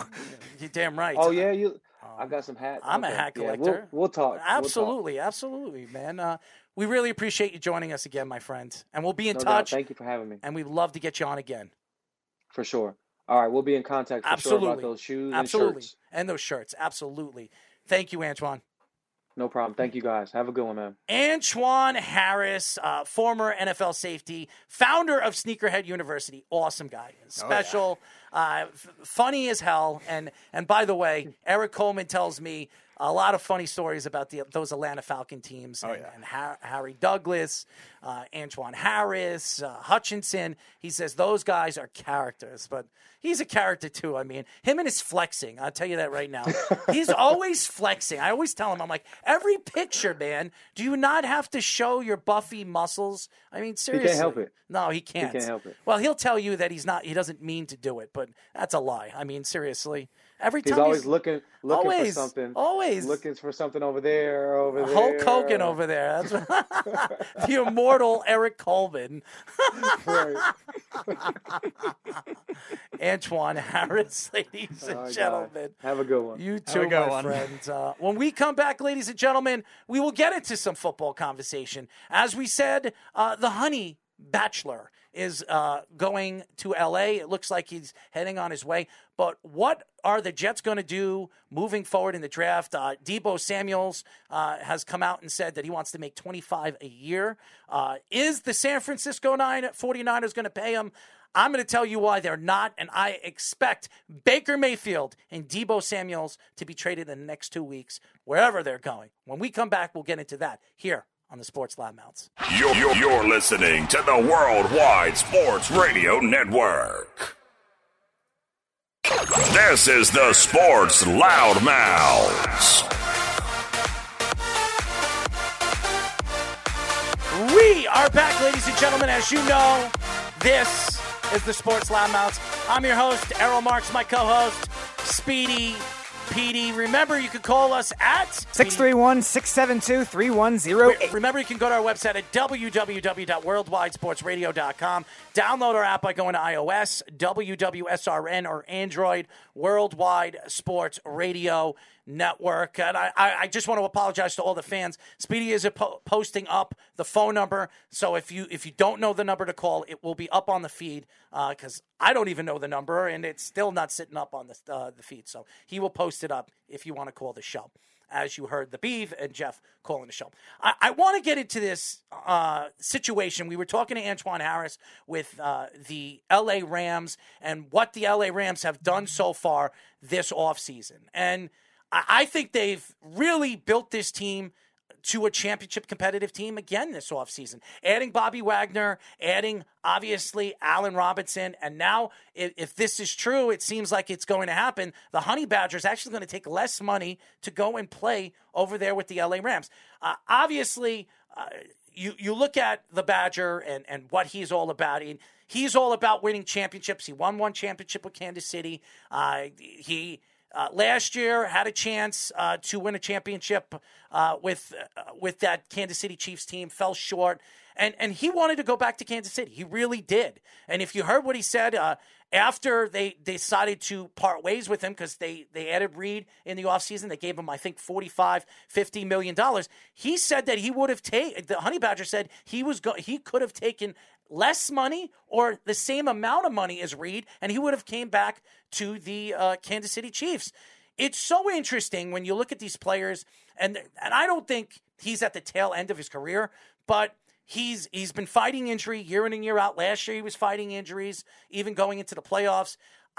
The question is, when you look at these players, Speedy, and you look at the talent that they are and still at the top of their football game and their talent, do you think when you look at more money or you look at championships, which one is more value to those players? I'm surprised that it was that for the way Honey Badger's going with it, because he won a championship already. I'm surprised he wasn't going for the one more big contract, because the two teams that seemed like they were rumored for that were the Eagles and the Saints, and they have a lot more salary cap space than the Rams do right now. So it's definitely surprising, considering Honey Badger's still a top safety in football, that he wouldn't try to push it, even if it's a shorter deal, even if it's a 3-year deal, that he wouldn't push for that. So it's going to be different with every player. It's surprising for a guy that has been a steadily top safety, versatile guy, could be a slot corner, could be an outside corner. We've seen him all over the place, that he wouldn't try to go for one more of those big contracts. But again, maybe there's a connection with some of those players. We talk about it all the time with the NBA. You never know what kind of the relationships that these players have in the NFL, and just athlete to athlete, where maybe he wants to go play with a certain guy. Maybe he's like, oh, I want to go play with Jalen Ramsey. I've never played with a corner that shut down, even though he played with Patrick Peterson or something like that. Aaron Donald, like maybe he didn't want to play with a player like that, or even Bobby Wagner. Maybe there was some kind of negotiation with that kind of thing too. I heard it was It's not tampering, obviously, but I heard it was Jalen Ramsey and Aaron Donald. They're the ones that are reaching out to friends of friends, and the Honey Badger was obviously being recruited by those particular players. Now, obviously, Jalen Ramsey and Aaron Donald, they want to win another championship. They want to win back-to-back. The last time a team did that was the New England Patriots. Right. So there hasn't been a back-to-back winner in a very long time. So I think Aaron Donald saying what he said, he believes that they're even more hungrier than they were this year on winning another championship. Now, the question is, adding these defensive players, adding the players that they've had, are they much better? Adding this kind of talent. We've seen this. Look at what, over the last couple of years, Cleveland has had some of the best players, the best teams when it comes to talent is concerned, and they never win. They never get over the hump. The closest they had to winning was 2 years ago when Kansas City had that trick play, which sent the Kansas City Chiefs to the AFC title game. And obviously Baker Mayfield and the Browns falling short. And then last year, Baker wasn't 100% healthy, but they still had the most talented team on paper. You had them going to the playoffs. I think I had them in the Super Bowl. They were my AFC pick against the Rams. I mean, and now you have Deshaun Watson there, and Baker Mayfield's on his way out. The fans hate him. I mean, it doesn't make any sense. But when you look at these players, you would think that money should come first instead of championships. And it's not like the Honey Badger hasn't won a championship. He won one already with Kansas City. So I'm very surprised and was very surprised to hear that there's a very good chance the Rams are going to land the Honey Badger. So, very interesting. I'm not surprised Bobby Wagner went to the LA Rams. I mean, he hasn't won a title. I'm thinking that's also more sticking to the Seahawks. Title. He did win one, but I also think he wanted to go to stick to the Seahawks because look at the Seahawks, all the players that have left there. It's kind of sour the way they've gone out. Even look at Richard Sherman. He went to the 49ers, who were even tighter rivals with the Seahawks than the Rams were at that time. The Rams sometimes were like an average team that flukily beat the Seahawks on occasion, but the 49ers, that was their stingy rivals at that time when Kaepernick was there at Harbaugh, and they had a lot of direct competition. Richard Sherman, first time he gets a free agent opportunity, goes right there. And then you look at some of the players, like we can look at the Jets, and obviously the Jets didn't get the players that they wanted. The Jet fans didn't get the players that they wanted on that list of free agents, but the Jets landed some good options and Tomlinson and two of the best tight ends that were available in Conklin and Osama. So it's not like they didn't get good talent, but we're going into obviously the draft, which is 2.5 weeks away, and we're looking. If you're a Jet fan, the Jets are looking at where are they going at that wide receiving position. That's the question. You talk about obviously the all these different wide receivers that have been traded so far. Tyreek Hill, Adams going to the Las Vegas Raiders, and now you're talking about Deebo Samuels, who already has come out and said that he wants to make the most money out of any wide receivers in NFL history. He wants to get paid between $25 and $30 million. Now, the question is there a team out there besides the Jets that will offer him that $25, $30 million contract? There's only one that really stands out besides the Jets, and that's the Colts.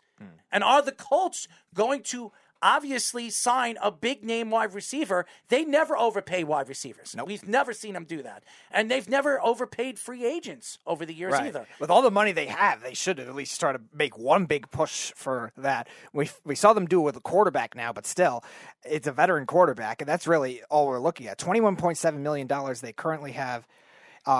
They currently have in cap space, and where is that big push going to come? Now, we've seen them trade with the 49ers already for DeForest Buckner, so maybe they have a working relationship over there. That could be a possibility. And to go along with Michael Pittman, that'd be quite an offense if they could do that. Obviously, Jonathan Taylor. Yeah, and I think when you look at what is going to happen moving forward, going into the draft, you're going to look at teams on who and where they want to trade. And Baker Mayfield's going to be available to trade during the draft.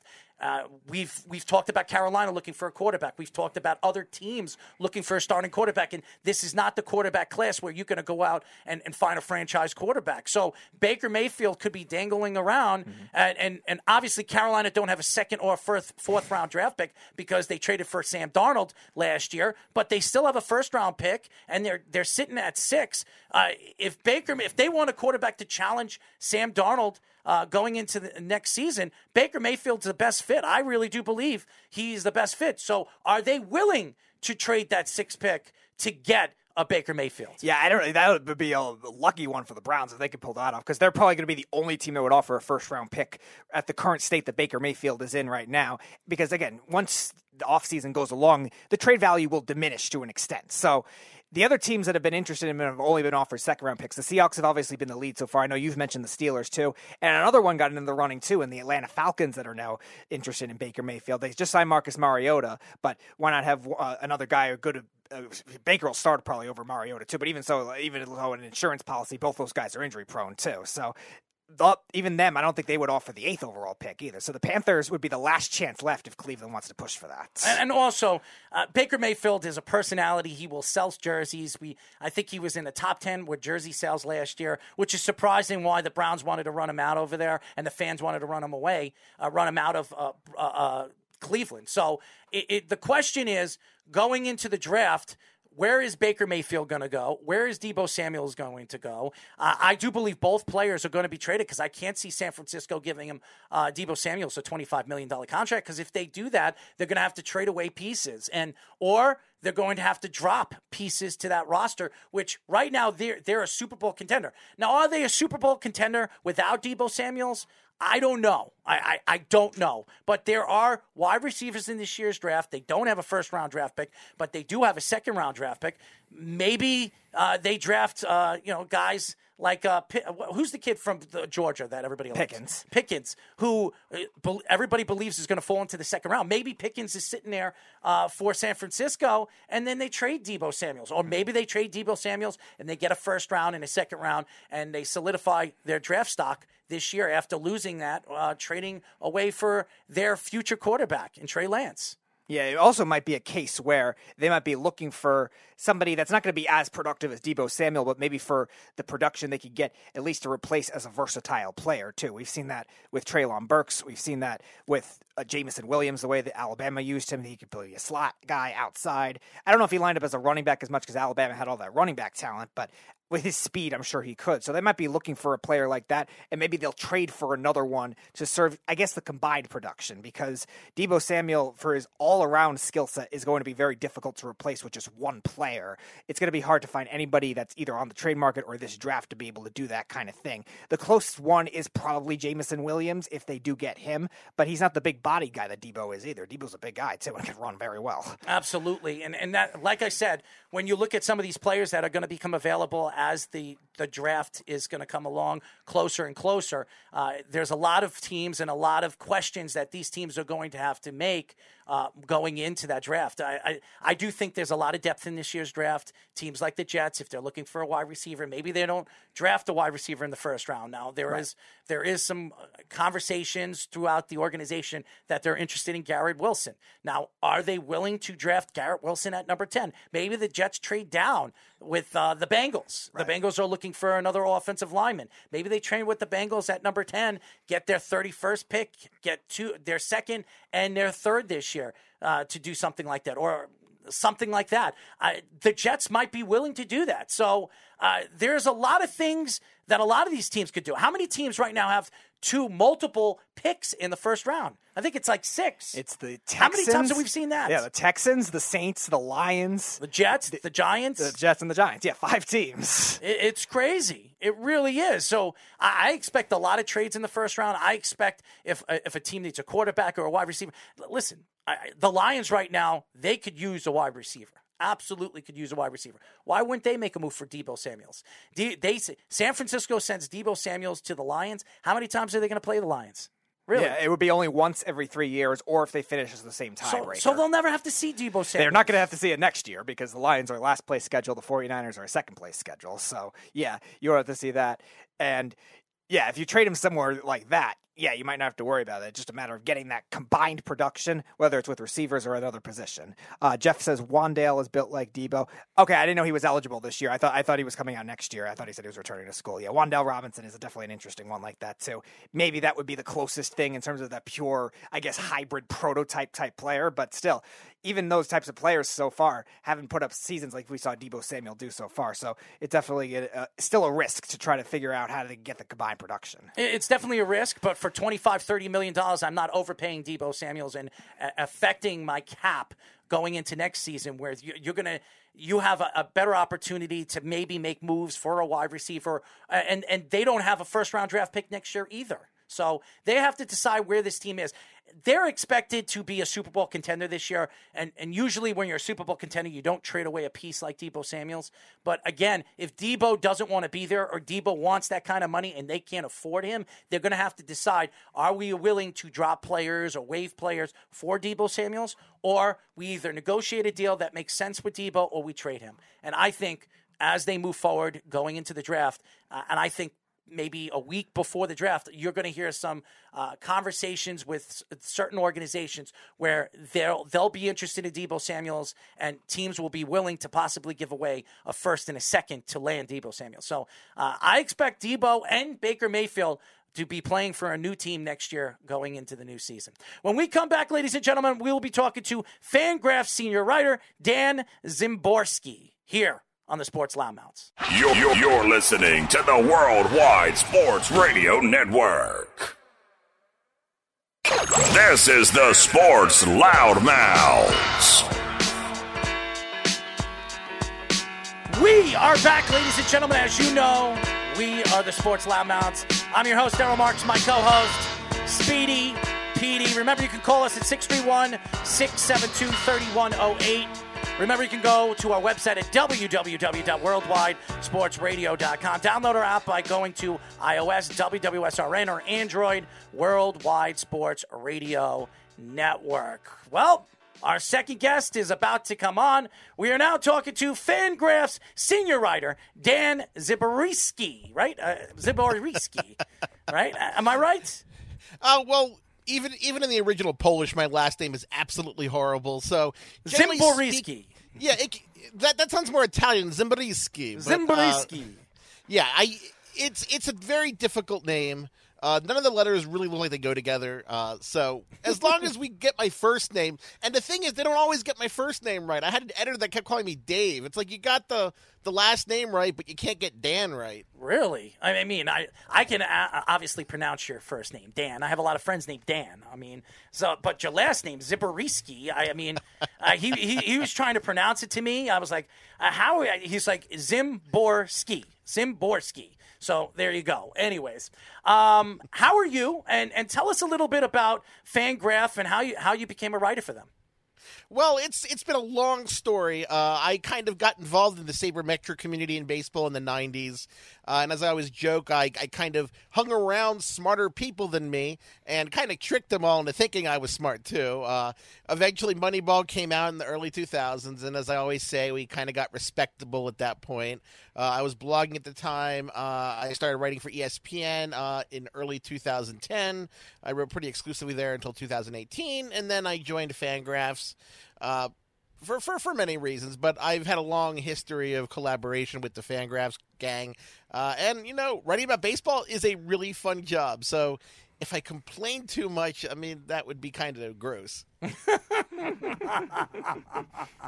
So as a writer, as a baseball writer, you look at the league and the sabermetrics and the WAR, and we were just arguing in the beginning of the show about Ohtani and obviously Vladimir Guerrero. I think Vladimir Guerrero was disrespected at the end of the season. I thought he was the MVP. His statistics really stood out as an offensive player. Obviously, he's an everyday first baseman. He's not as good as the top first basemen like a Rizzo or a Freeman, but he's a fantastic player all around. Were you surprised, honestly, that Ohtani won all 30 votes as the number one MVP of the league last year?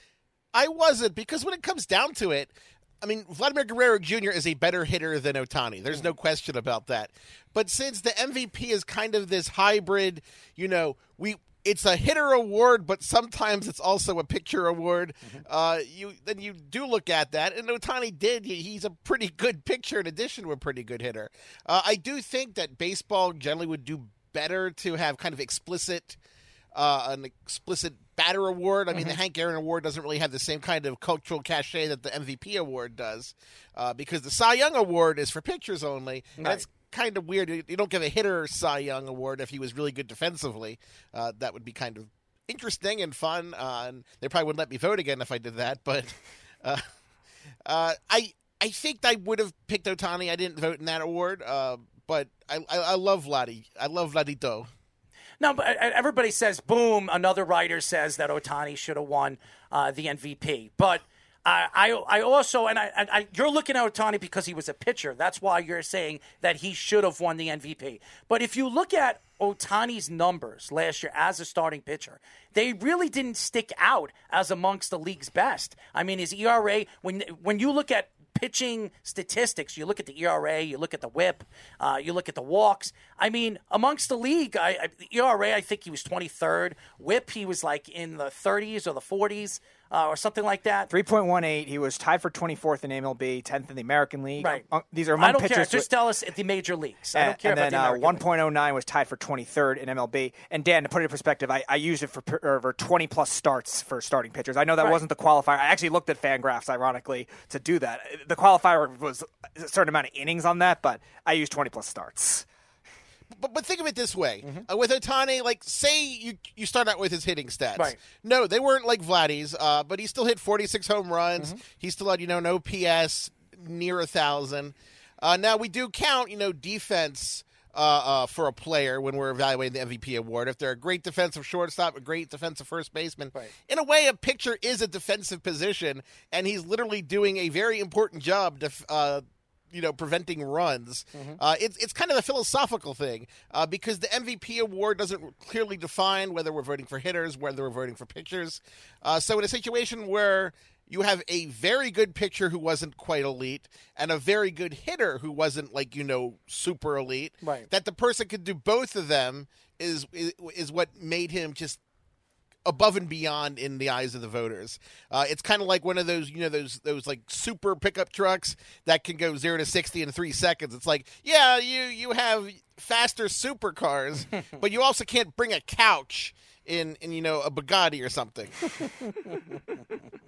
So I want to ask from a different perspective with Ohtani. So being that he's a two-way player, the influence that kind of thing has on the game. We're seeing a couple more teams try to develop him now. Hunter Green just started the year with the Cincinnati Reds, a guy that was a top 5 pick. We've seen the Rays have a couple of them too.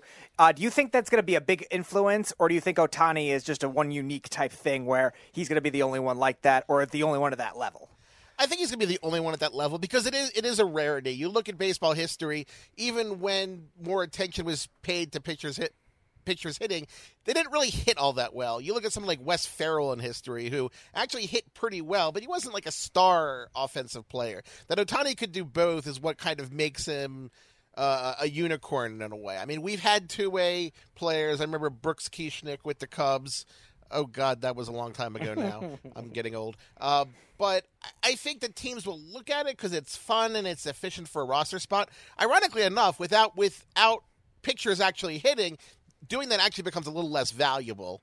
But, teams are always trying to innovate in this way. We are talking to Fangraphs senior writer Dan Szymborski. So I got it right now, Szymborski.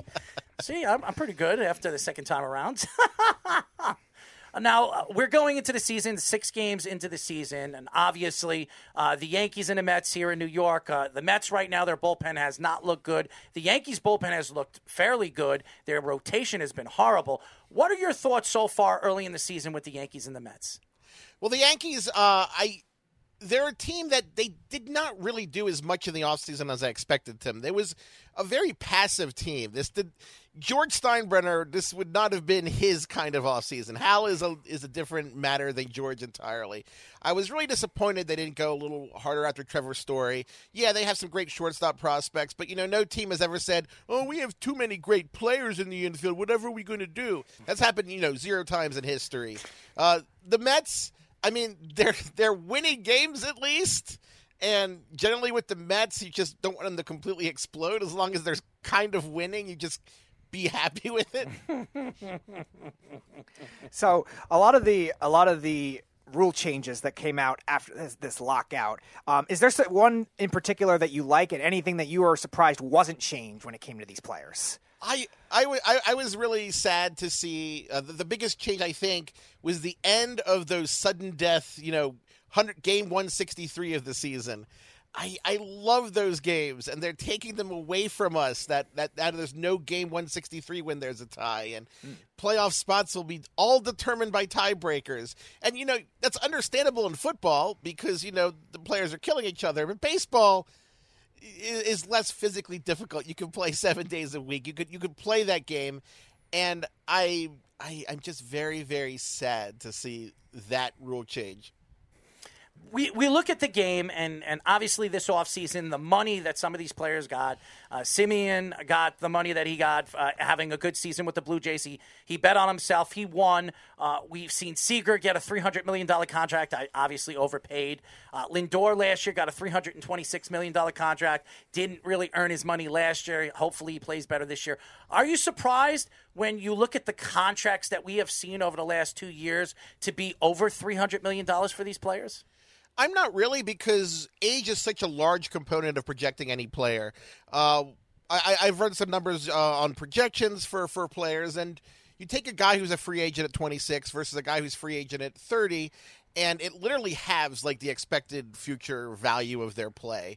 And we're at a time where teams promote minor leaguers aggressively. We're in an age with a lot of young phenoms because, a lot of these guys have hit the market very young. Manny Machado hit young. Mike Trout would have if the Angels hadn't extended him. Same with Fernando Tatis Jr., Wander Franco. You can go on and on and on. We are in a phenom age, and when these guys hit free agency at 25, 26, even 27, that's a huge opportunity for a team because you're not having to pay for age 38, 39, age 40 seasons. That's where those contracts for players like Pujols tend to fall apart because you're already investing in like 3 or 4 seasons where you don't even think they're going to be good. And in Pujols' case, it was more than that. So I'm not surprised by these numbers. We saw a little taste of it when A-Rod hit free agency originally because he was very young also. So we've had a lot of different baseball guests that have been asked this question. When it comes to the Dodgers lineup, a lot of people are saying it could be the best lineup on paper that we've ever seen. So with your statistical analysis, the advanced data you do for Fangraphs, where do you stand on that matter? I think that's a little bit of an exaggeration because, one, you still have Cody Bellinger, who might be essentially a pitcher offensively in the lineup, taking away the DH.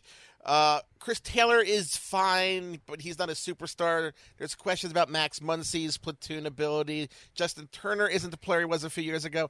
I think that was excitement from the Freddie Freeman signing. Now, don't get me wrong, the Dodgers are a very good offense, but I'm not sure that we could call them any kind of legendary status, which I think some people have gone on about. We are talking to Fangraphs senior writer Dan Szymborski. Now, Dan, we go through the league, and baseball is just so very interesting with statistics, and obviously we were talking about WAR, but we've seen a lot of these players develop into superstar players as they progressively got older and became better, more talented players. Now, over the last couple of years, we have seen some pitchers really stand out, some young pitchers in the league. Is there a pitcher right now that you have seen over the last 3 years that has stood out? I'm not talking about Ohtani, obviously winning the MVP, because I don't look at him as a rookie. I'm talking about the young players, the 20, 21-year-olds. Is there a pitcher that really has stood out to you in the last 3 years that has popped out statistically? Well, I think one of my favorites and one of my favorite breakout candidates generally every year is Sandy Alcantara. I love watching him pitch. He doesn't get as much attention with the Marlins. His command improved so much from pre-COVID to post-COVID that I think he is kind of on the cusp of becoming a serious Cy Young candidate. Another player I've loved for a while is Logan Webb. My projections for him actually had him with the 6th best ERA among starting pitchers for this season. He's done nothing so far to say that's a bad projection because a lot of projections are going to be bad projections. So those are two of my favorite youngish pitchers. They're not 22, 23, but COVID kind of delayed development. I guess if you go a little younger, Grayson Rodriguez of the Orioles. I love his stuff. His command is improving quickly. The Orioles are still going to stink, of course, but it'd be nice to have a pitcher, especially with John Means injured. You're going to have someone. The games have to end at some point. He's injured now and he might get traded, so they have to have somebody. So I wanted to ask this because a lot of these pitchers are being used more in different roles with the bullpens especially. There's not as many great pure closers, and we see the starting pitchers do openers. Do you think that'll end up being more of a norm? Because right now it's only certain teams that are doing it. Some teams do it for the playoffs because of the way these stats are advanced now. Well, you have a few things working here. One thing that you see with pitchers is that hitters go max effort on all pitches these days, and that makes kind of, once they start getting tired the third time through the order, it does get dangerous. Now, you don't pull Max Scherzer, or if you value your life, but you are going to continue to see relievers be used aggressively, and relievers are considered more of kind of a unit than like one closer and then the lesser guys, because every pitcher has a role. Every pitcher, a lot of these closers have different types of stuff.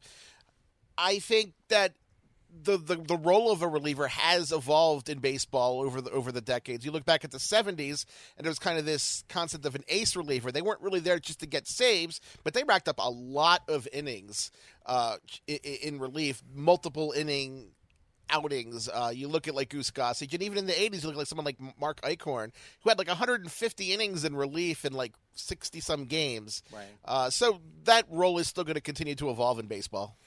Aaron Judge, he got an offer before the season started.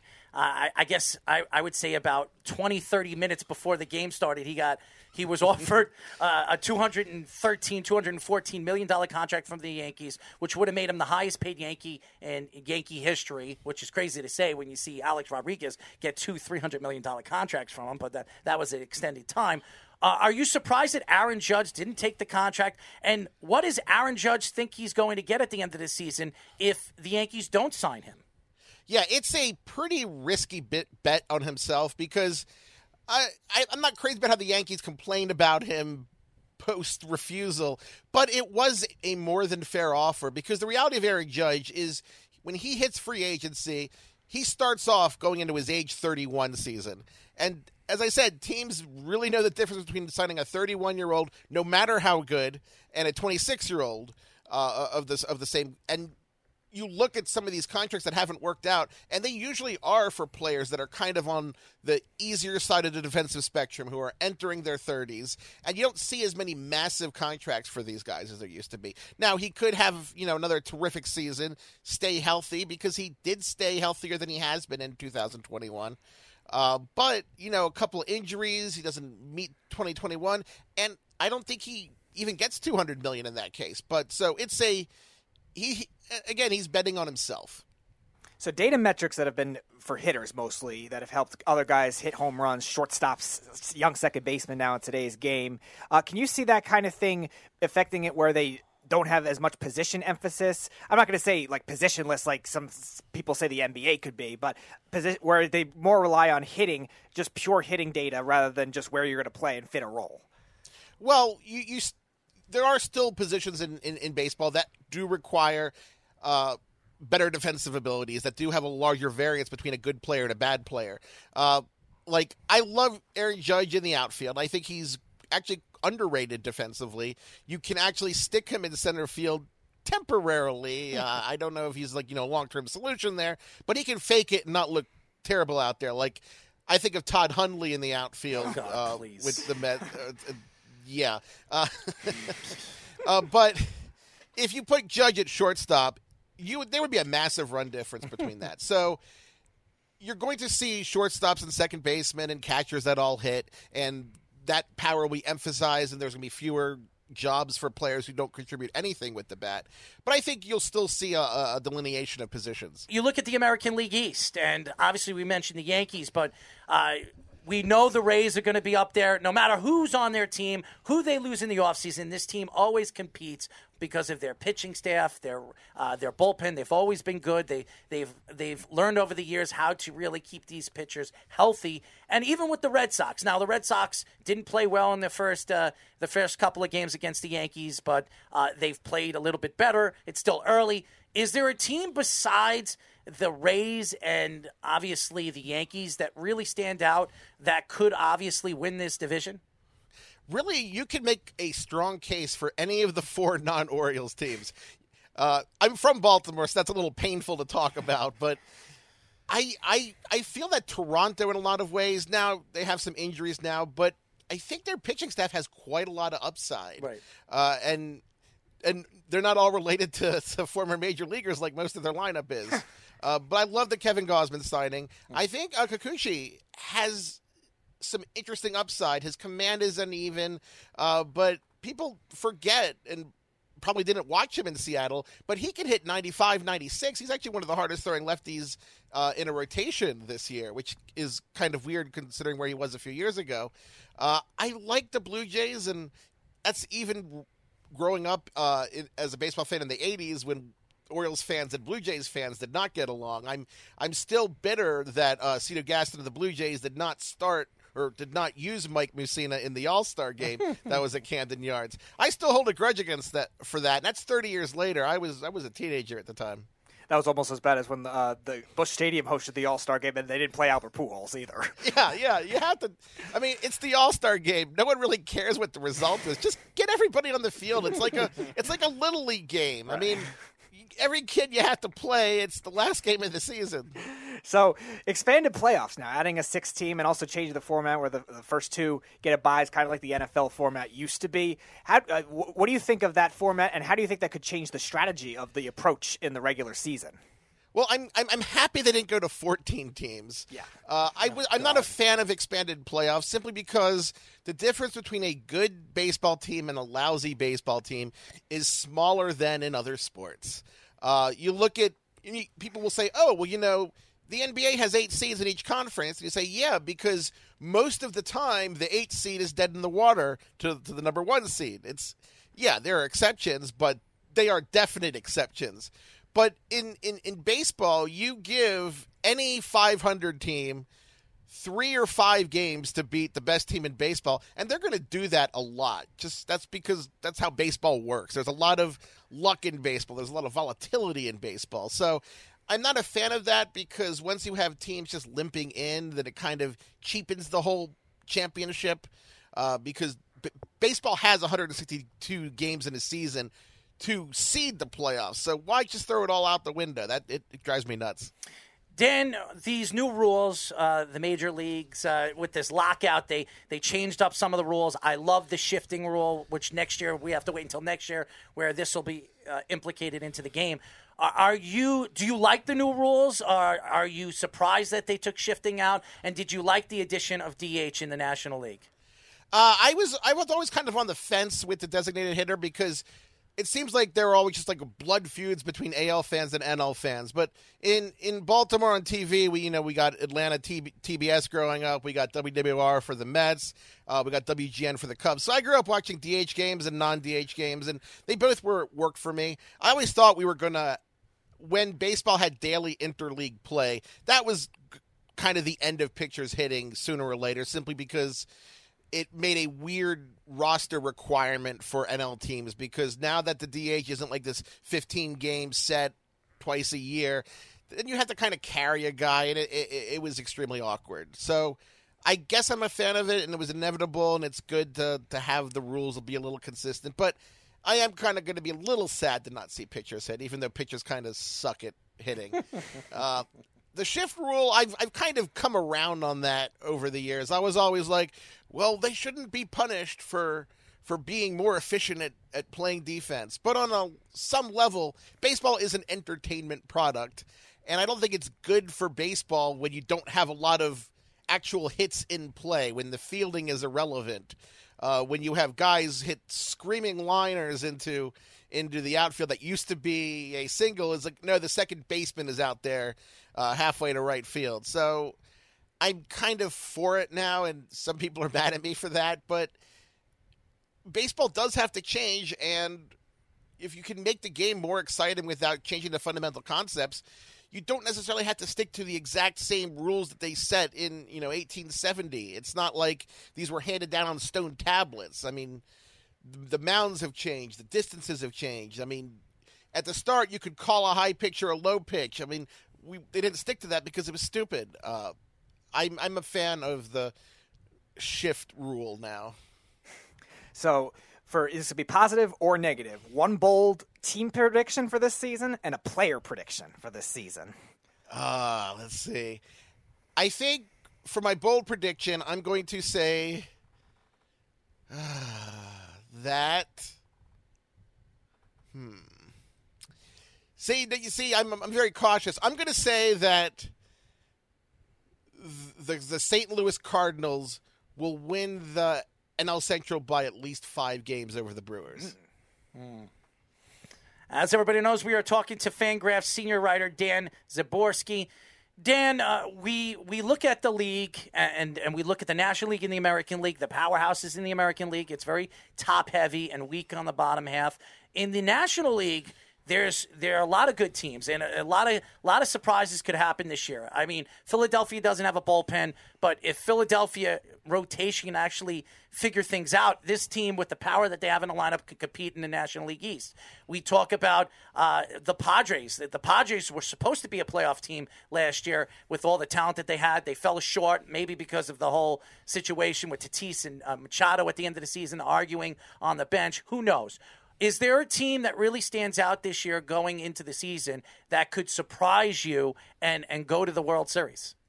Well, it doesn't look great now, but I still think that the Marlins, with their young pitching staff, if they just cobble together average-ish hitting, they could really surprise. Because once you get to the playoffs, the top few pitchers in your rotation taking a disproportional amount of playing time, so you can ride a couple, like 2 or 3 good starters in the playoffs. The Nationals did that a few years ago.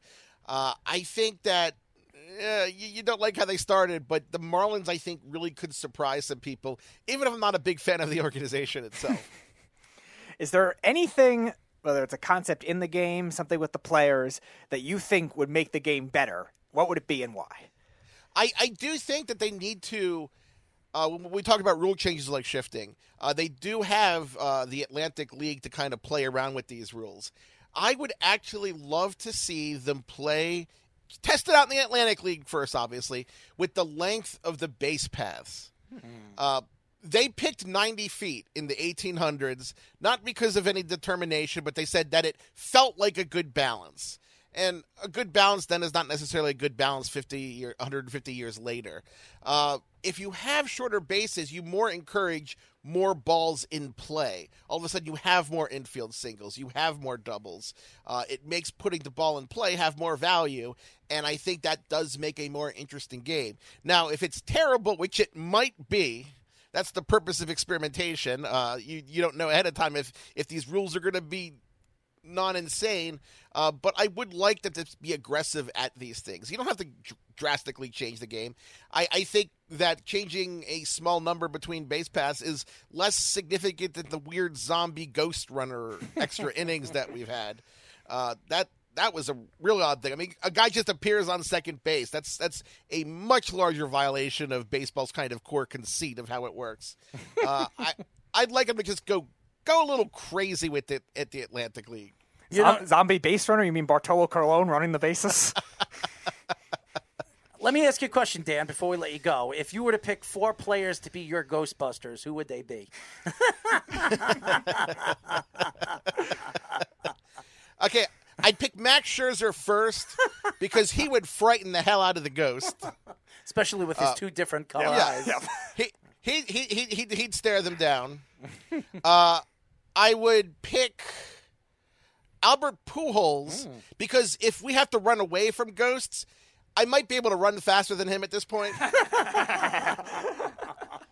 I'd pick Mike Trout because you need a kind of a guy to be your billboard advertisement guy, and I think Bryce Harper.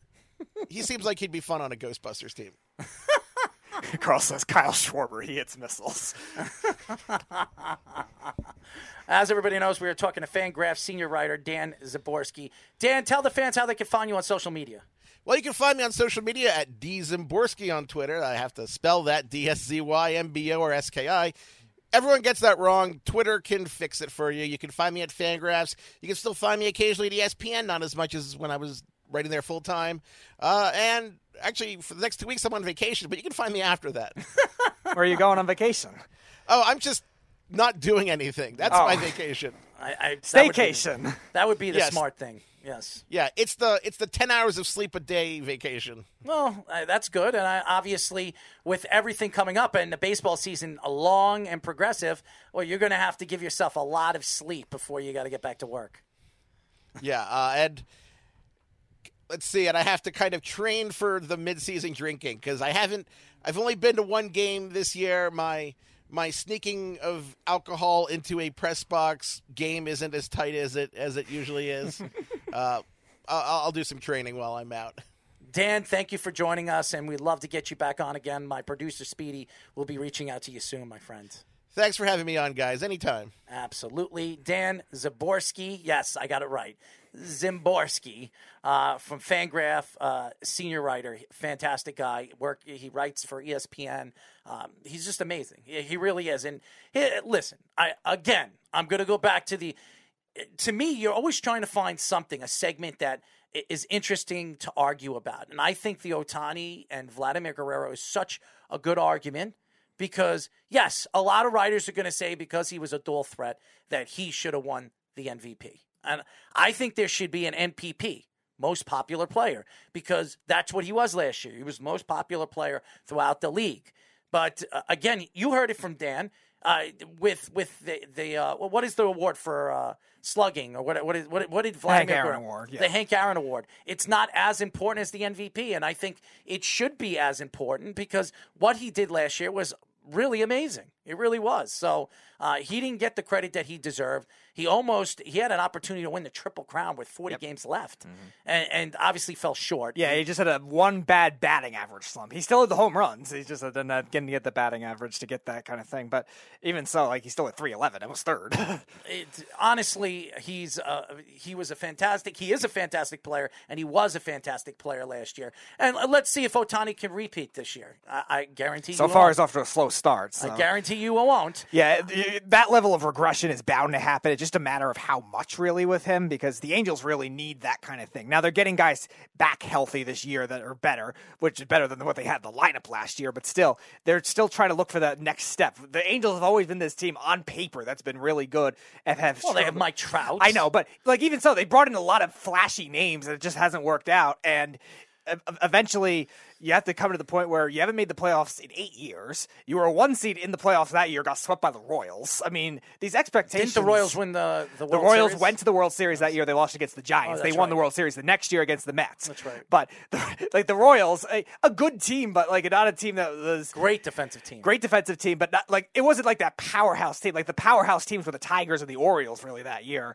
in terms of like raw roster talent. Like you got swept by that team. Like they didn't even show up. I don't think they had a home run until a third game or something like that. Like, that's pretty bad for a team that's supposed to pride themselves on offense. And that team had depth, too. Like, that team had talent, and they couldn't do it. So there's always that team. I always compared them to the Mets in the American League, kind of, because they bring in these big names, and they have duds a lot of the time, too. And when they have high expectations on them, they just flop. And Jeff says, so far, everyone has picked Ohtani. Errol's on an island by himself. That is not true. I have talked to plenty of people online on Twitter that thought it was an outrage that Ohtani won all 30 votes as the number one MVP last year, as first ballot votes as an MVP. So you're wrong, Jeff, because you're sitting here and you think you're always right when you're not, okay? Just like you think the Celtics are going to run over everybody if Williams comes back, which is a joke, okay? They're not. But of course, because you're a Celtics fan and you're a Patriots fan and you're a Bruins fan and you're a Red Sox fan, all you keep saying is Rafael Devers is the best young player in baseball, which he's not. So everything that comes out of your mouth is what you feel to be right when you're wrong. Okay? Now, I didn't say I was right. My argument is that Vladimir Guerrero didn't get enough credit last year after having the season that he had. You do not give a player 30 first-place votes after having the season Vladimir Guerrero had, which we have looked at the statistics. The last player to have the stats that Vladimir Guerrero had was 10 years after Vlad Guerrero did it. So I don't know how even Mike Trout. Let me ask you this question, Speedy. If Mike Trout had anywhere close to the seasons he had for his MVP seasons, does Mike Trout win the MVP? He should. He probably would. He probably would. You know why? Because he's a more popular player than Vladimir Guerrero. He doesn't have the popularity that some of these other guys do too. Like no question. Mike Trout. No question. But this is what I'm saying. Vlad Guerrero has had better numbers than Mike Trout did his MVP seasons. He had better numbers than Mike Trout did. And Mike Trout won an MVP, hands down. He won, I think, two out of the 3 years that he won the MVP, he had 30 of the first place votes. Yeah, he had 3 different MVP seasons. His first one was in 2014. What was his number? 287 batting average. He had 36 home runs, 111 RBIs, on base percentage 377, and OPS plus almost in the thousands. Oh, yeah, go ahead. 2016, he had 315 average, 100 RBIs, 29 home runs, a 441 on base percentage, which led the league.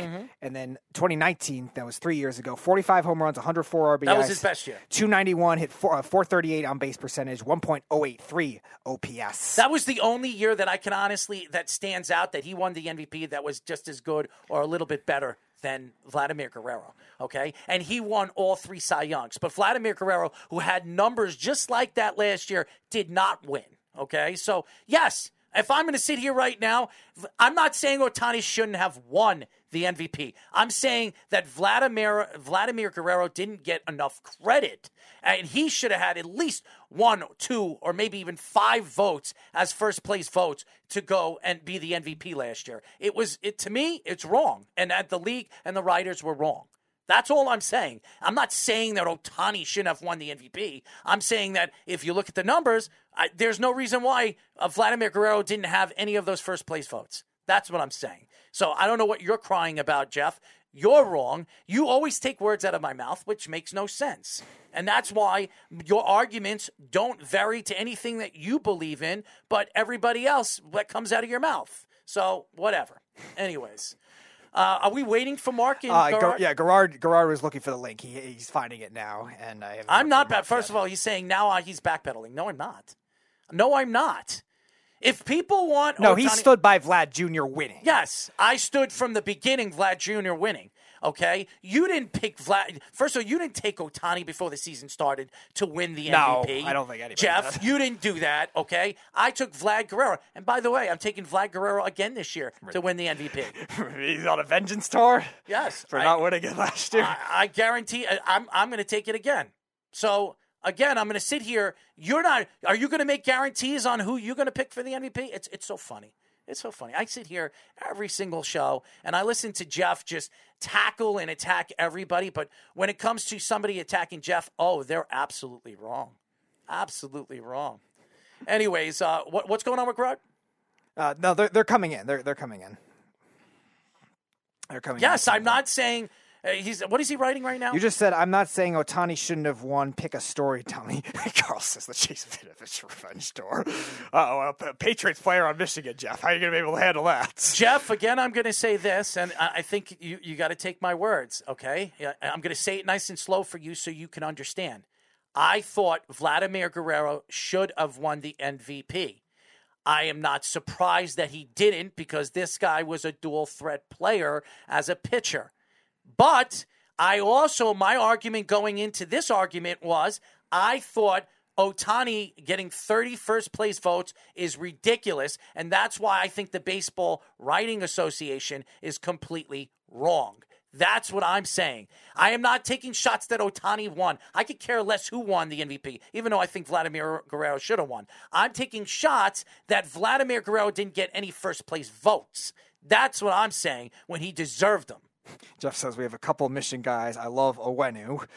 Stuck says I do love me some Gerard. Yes, I know. He's probably your third favorite person, Stuck. So when are they planning to come in, by the way? I don't know. I texted them like 5 times. Why don't we go to a quick break? When we come back, we'll get into some basketball conversation. Obviously, the playoffs are a couple of days away. What teams do we think stand out to win an NBA title, and what teams don't? When we come back, we'll get into that here on the Sports Loudmouths.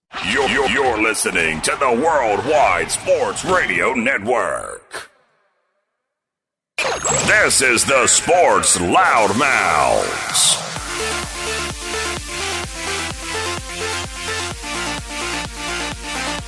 We are back, ladies and gentlemen. As you know, this is the Sports Loudmouths. You can call us at 631-672-3108. You can go to our website at www.worldwidesportsradio.com. Download our app by going to iOS, WWSRN or Android, Worldwide Sports Radio Network. great show. I'd like to thank, obviously, Antoine Harris for joining us. I'm definitely going to be speaking to him after the show about Sneakerhead University. I'm a big sneaker fan, and he's got a friend that does shirts, so we will see what type of shirts he has, because I do collect shirts as well. And Szymborski, Mr. Dan Szymborski, ESPN writer and Fangraph senior writer, fantastic interview. I loved what he had to say. We did get into the Ohtani stuff and throughout the league. So a lot of different things that we got into, not only with football and baseball with our guests. We're waiting for Gerard and obviously Mark. We got one. one. As far as Mark is concerned, we expect Mark to come in 5 minutes before the show is over. That's what usually happens. It usually always happens. But anyways, we have our first guest of the bunch. We are now talking to the lead guy, the host of Alabama's great TV show, Overtime, Gerard. What's going on, Gerard? Hey, boys, how are you? I mean, I had to change different computers. My Chrome was working on one, so we got it all fixed up, all the updates and whatnot. But I've been good. Everything's good. How are you guys? We are good. Where's that arrow behind you? I don't see that arrow on the top of the wall anymore. Whatever that is. No. So I'm in a different location right now. Okay. I'm at my friend's place, and so the spear that I normally have at my place, it's still there. I still got the spear. I'm at my friend's house right now. So, yeah, it's a different location, different background. Well, we really appreciate you joining us. Of course, Mark is late, as always. But why don't we get into a little bit of college football first with you, and then we'll go throughout the NFL and some baseball conversation with you. We did speak to you last about Alabama falling short in the national championship. Right. Going into this offseason, what is going into the offseason? What sticks out to you going into the new season next year? Is Alabama the favorites to winning the national championship next year? I think they're close. The thing about Alabama to me this year is they returned the best offensive player in the country in the Heisman Trophy winner in Bryce Young. They returned the best defensive player in the country in Will Anderson, the defensive lineman. Now, the thing is that what really hurt Bama last year was the surrounding cast. It was the wide receivers. They got hurt in the middle of the year and late in the year. John Mechie got hurt, and then Jameson Williams got hurt, and you will see their value in the upcoming draft. Jameson Williams might be the third or fourth wide receiver taken. John Mechie, I think, will be a great receiver. I think a lot of teams will pause on him because his injury is probably a little bit more severe than Jameson Williams' injury.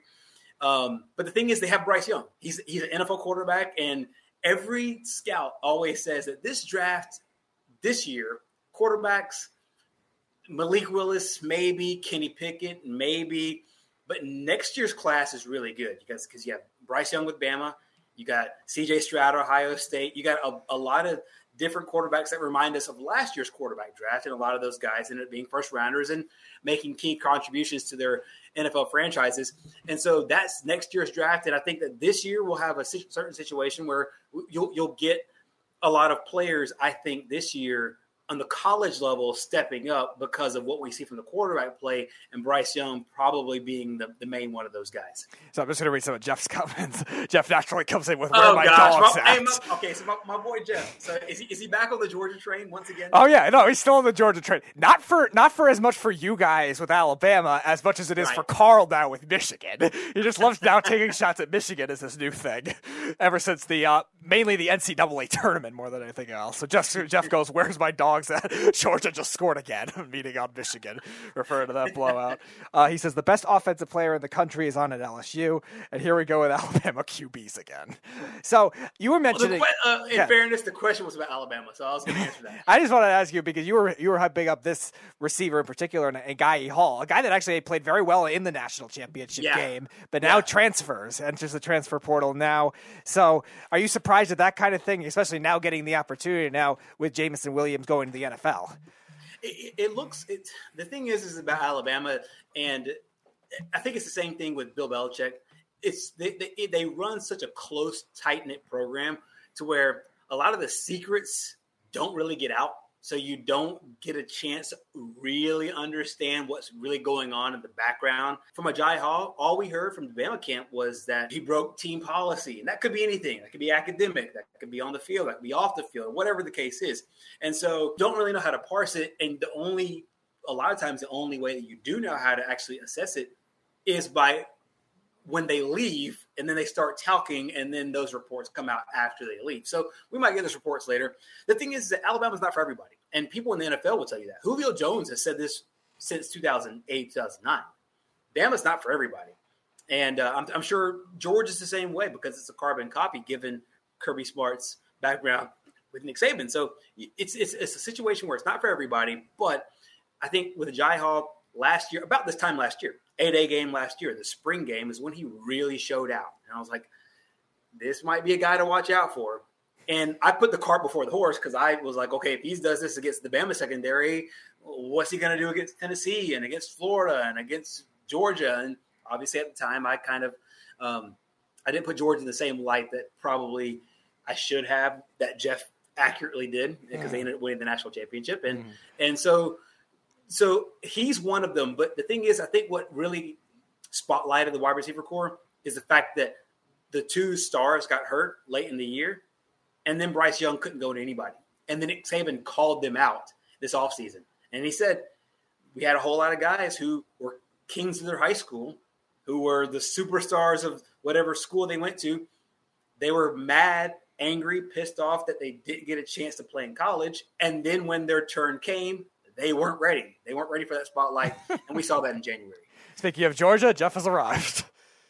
Okay. Good evening, Gerard.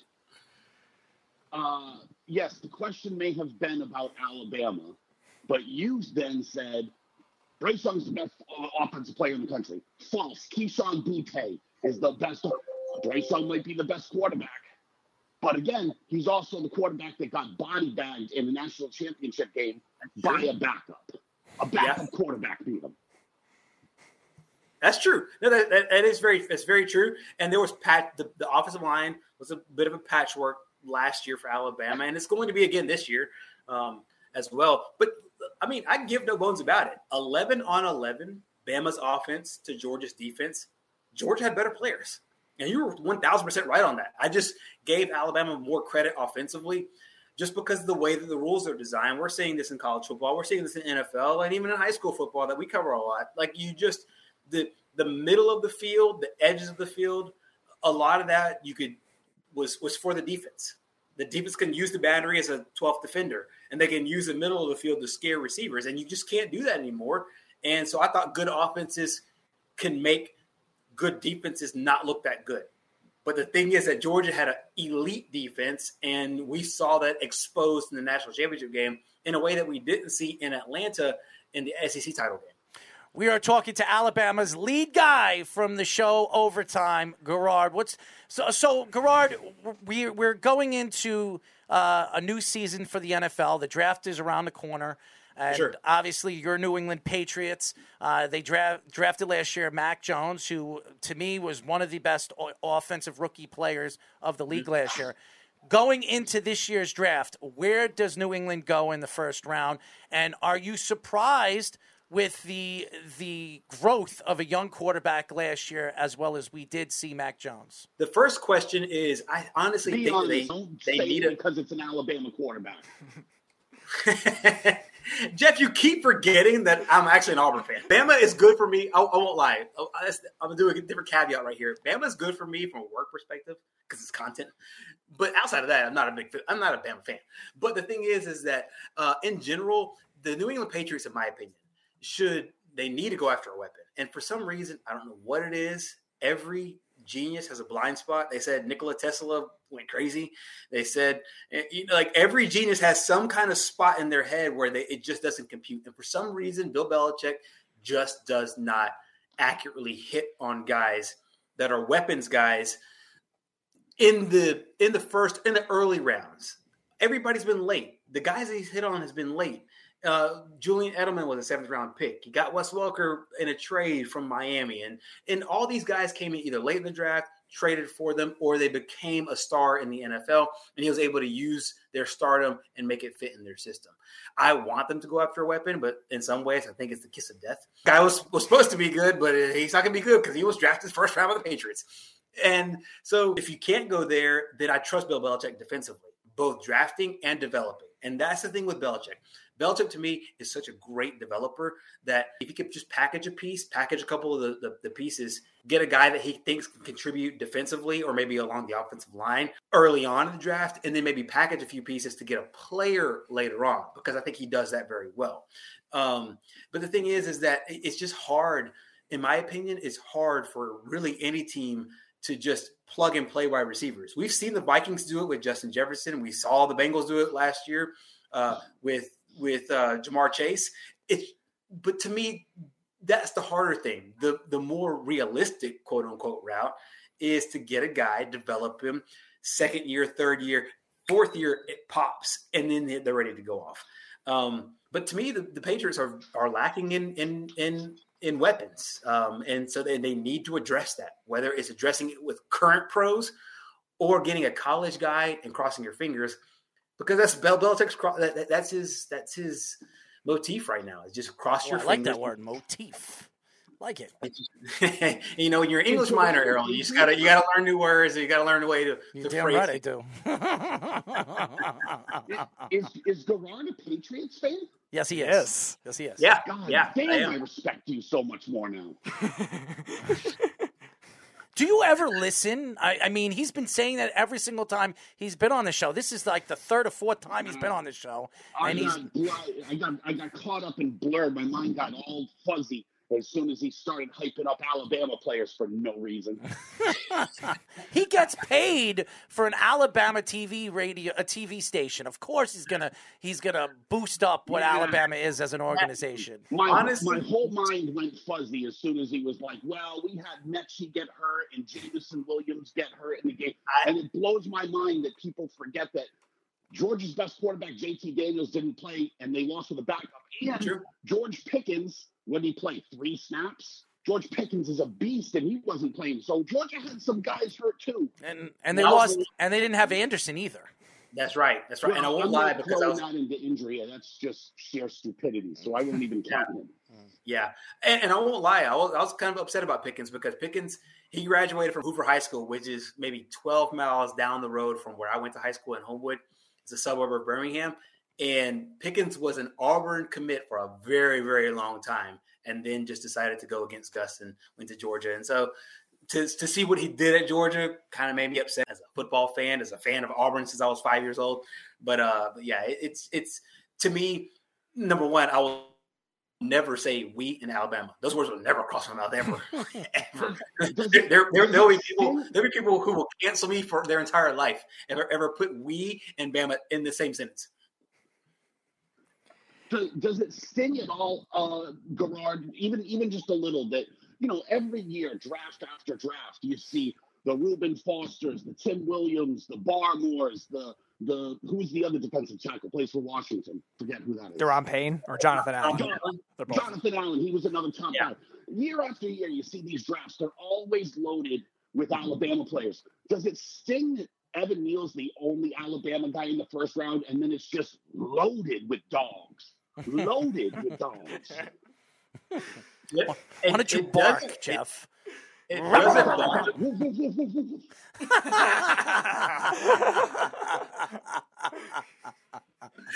it doesn't bother me, nor does it surprise me, Jeff, because the thing is that you're right. The old drafts used to be full of guys, and you mentioned them. You can go all the way back to Rolando McClain and all the way from Rolando McClain to Patrick Surtain. That's maybe 12, 13 drafts. The defensive coordinator for all those players, outside of Patrick Surtain, Kirby Smart. He developed those guys. So, like, it doesn't surprise me that he went to Georgia and had the same success there as he did in Tuscaloosa. So I wanted to ask, because the last time we had you on, there's been a lot of chaos with the NFL, the trades, especially. Oh my gosh. All these receivers that are both rumored to get traded and the two that have gotten traded. What are your thoughts on those? Oh, to me, there's no bigger there's no crazier market right now. And I'm talking every market. I'm talking about the oil market. I'm talking about the stock market. I'm talking about the cryptocurrency market. No market has changed more than the wide receiver market in the NFL, because good receivers used to go for maybe $8, $10, $12 million. To see these guys get $30 million is ridiculous. But I think we're walking into an NFL, and not just NFL, we're walking to football where it's now 7-on-7 essentially. And I don't mean to like give all the tropes about, we're just sissifying football and put dresses on. I'm not doing that. But the thing is it's now become a skills game. So get a good quarterback, get a few good receivers, and now you can average 28 a game. And if you have a good, competent defense, that's the reason why the Bengals, who were flawed on so many different levels, found themselves in the Super Bowl because they didn't go out and address, hey, our quarterback got sacked 70 times his rookie year. Let's go solidify the offensive line. They didn't do that. They went and got Jamar Chase, and Jamar Chase had a crazy year. And I think that's where football's trending. We're trending in a way where it's receivers and it's quarterbacks. And if you can get guys that whether play college together or just have a certain dynamic with one another, you're on a different level. And that's the reason why, and I'm just going to toot my Patriots horn here, Brady had so much of a heads up on so many guys because he just worked with receivers. He had, whether it was a receiver that can go over the middle, short, whether it was a fullback like Rex Burkhead, to a middle guy like Julian Edelman, to a intermediate guy like Gronk, to a deep guy like Randy Moss. Brady worked with all of them. Peyton Manning worked with all of them. And that's where football's trending. We saw it in the early 2000s, and it has exploded in 2010s and now in the 2020s. And I don't think it's stopping. And so that's the reason why it doesn't really surprise me that now you just put a good quarterback with a good core, then you're in decent shape, which is the reason why the market for the receivers, I just think that there's now a value on them that we didn't place before. Because now you have a safety net and a guy like Tyreek Hill who can help out Tua. You have a safety net and a guy that explodes from the wide receiver position. And now their position now is so much more valuable. And so if DK goes to Aaron Rodgers, that's a threat.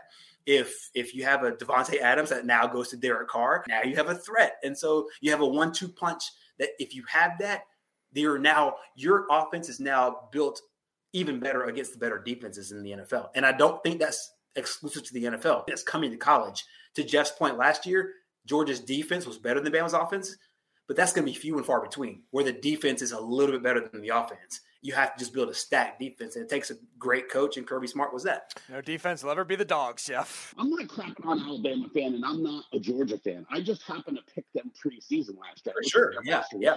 Right? Like, but he knows good defenses too. Quinton Williams, Payne, Reuben Foster. He's seen good defense. Dude, the Dogs' defense was special.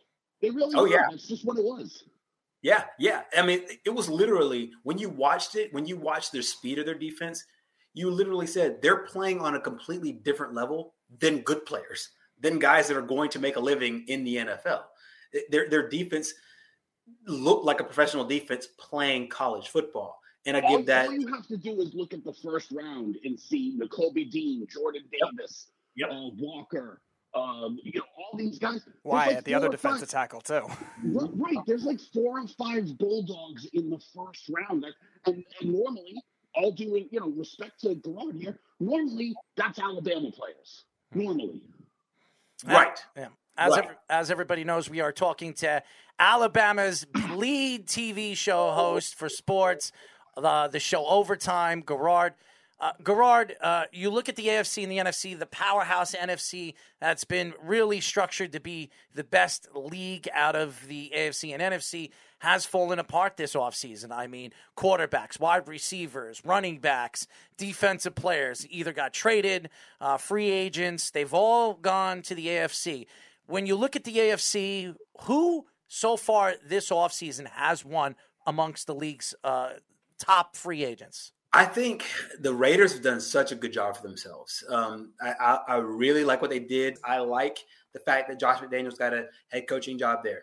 And then I love what they've done with Derek Carr. They said, hey, we're going to give you an extension. And then they gave him a number 1 wide receiver. Will they win that division? Who's to say, because that division is so freaking tough. I really, really like what they did in the AFC. The Chiefs, to me, I'm not saying Tyreek Hill is everything, but I think the Chiefs think that they're plug and play a little bit more than they actually are plug and play. And I would not be a bit surprised if they take a step back. I love what the Broncos did. They, to me, represent what Tampa Bay was right before they got Tom Brady. Right before they got 12, they were a quarterback away. And I think the Denver Broncos right now are a quarterback away. And I think they got their guy. They got a guy that gave him a chance. And we saw it work with Tom Brady year one. We saw it work with Matt Stafford year one. This will be the trend. If it works out in Denver, this will now be a solidified thing. Don't go, unless you just are a home run guy at quarterback, then don't worry about anything. Just go build out your roster as best as you can, go draft well, and then go get the guy. Go get the quarterback. Because to me, the last two teams that have held the Lombardi Trophy have done exactly that. They went and got everybody else. They went and got the Mike Evanses. They went and got the Cooper Kupps. They went and got the Odells. They went and got the Tyler Higbees. They went and got everybody else around them, and then they just got a quarterback in to solidify it.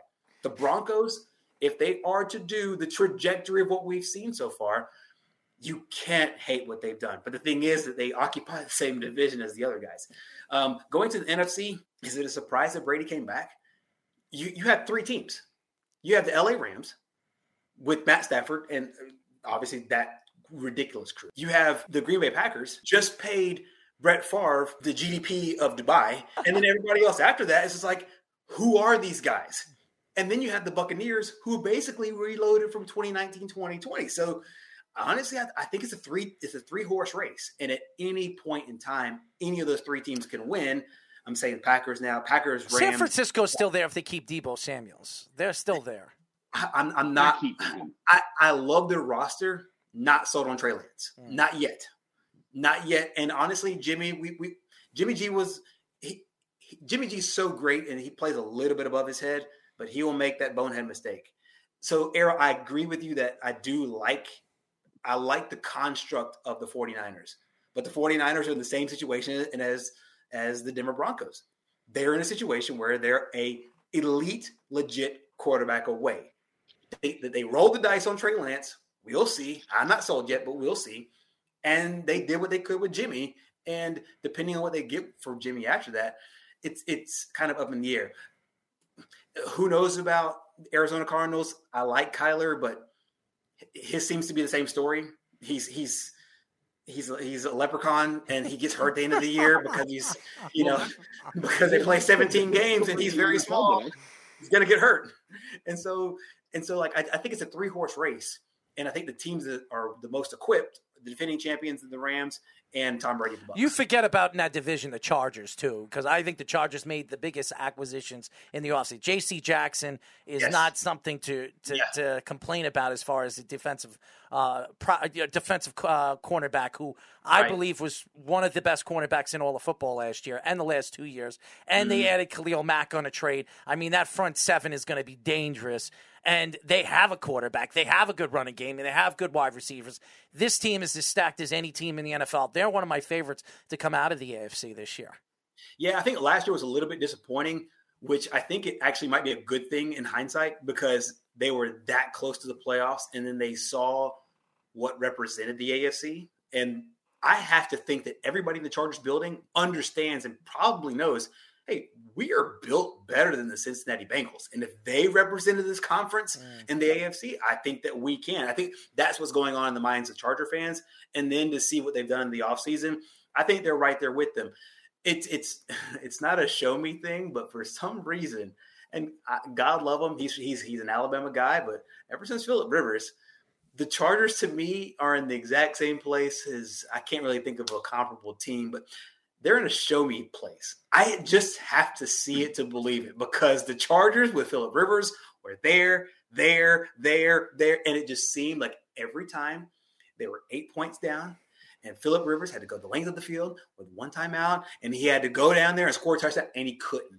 And the fact that they were right there last year and they couldn't get there, I hate to say it because this is a kind of a weak take in the sports opinion business. I got to see it to believe it with the Chargers. Everything on paper makes sense for them to be there, but I haven't seen it yet. And because I didn't see it for 15 years with Phillip Rivers, I'm just not going to say that I'm ready to see it now. And maybe the sins of Phillip Rivers, the domino effect is I'm just applying that to Justin Herbert, but here we are. It always is, Gerard. 5 words that I don't know if I've mentioned when you've been on this show. Least clutch team in football is what I call them. And that's not wrong. I think it's a great assessment. Stug says the Roll Eagle Wartide. He wants to know what you think Tyreek Hill's outlook will be with the Dolphins statistically this season. I honestly think it's a home run, and there's a lot of people who doubt Tua, and maybe just a proximity thing. I just saw that guy in college, and there's a lot of people who doubt him, and there's a lot of people who love him, and I think that the correct assessment is somewhere in between. I think he still has a lot to prove, but there's a lot of people who just for some reason just don't think he can play, and I just don't get it given his college body of work. And like I said, I might just be a prisoner of the fact that I was able to see him for 3 years essentially, and then before that he would play his high school ball close by, or his brother did, and we saw a lot of his tape and whatnot. They moved close to the Birmingham, Alabama area. I just saw a kid that was ready, and to me he seemed ready to go in every aspect. And people put a lot of stuff on the pandemic and a lot of excuses on the reason why you can't work and the reason why this and this. And the pandemic changed every one of our lives in some way, form, or another. I think it really hit his life in the fact that he just couldn't get with his guys. And so he just never had a full season with his guys. And then his rookie year, they do that song and dance, that stupid crap with Fitzgerald of Fitzmagic.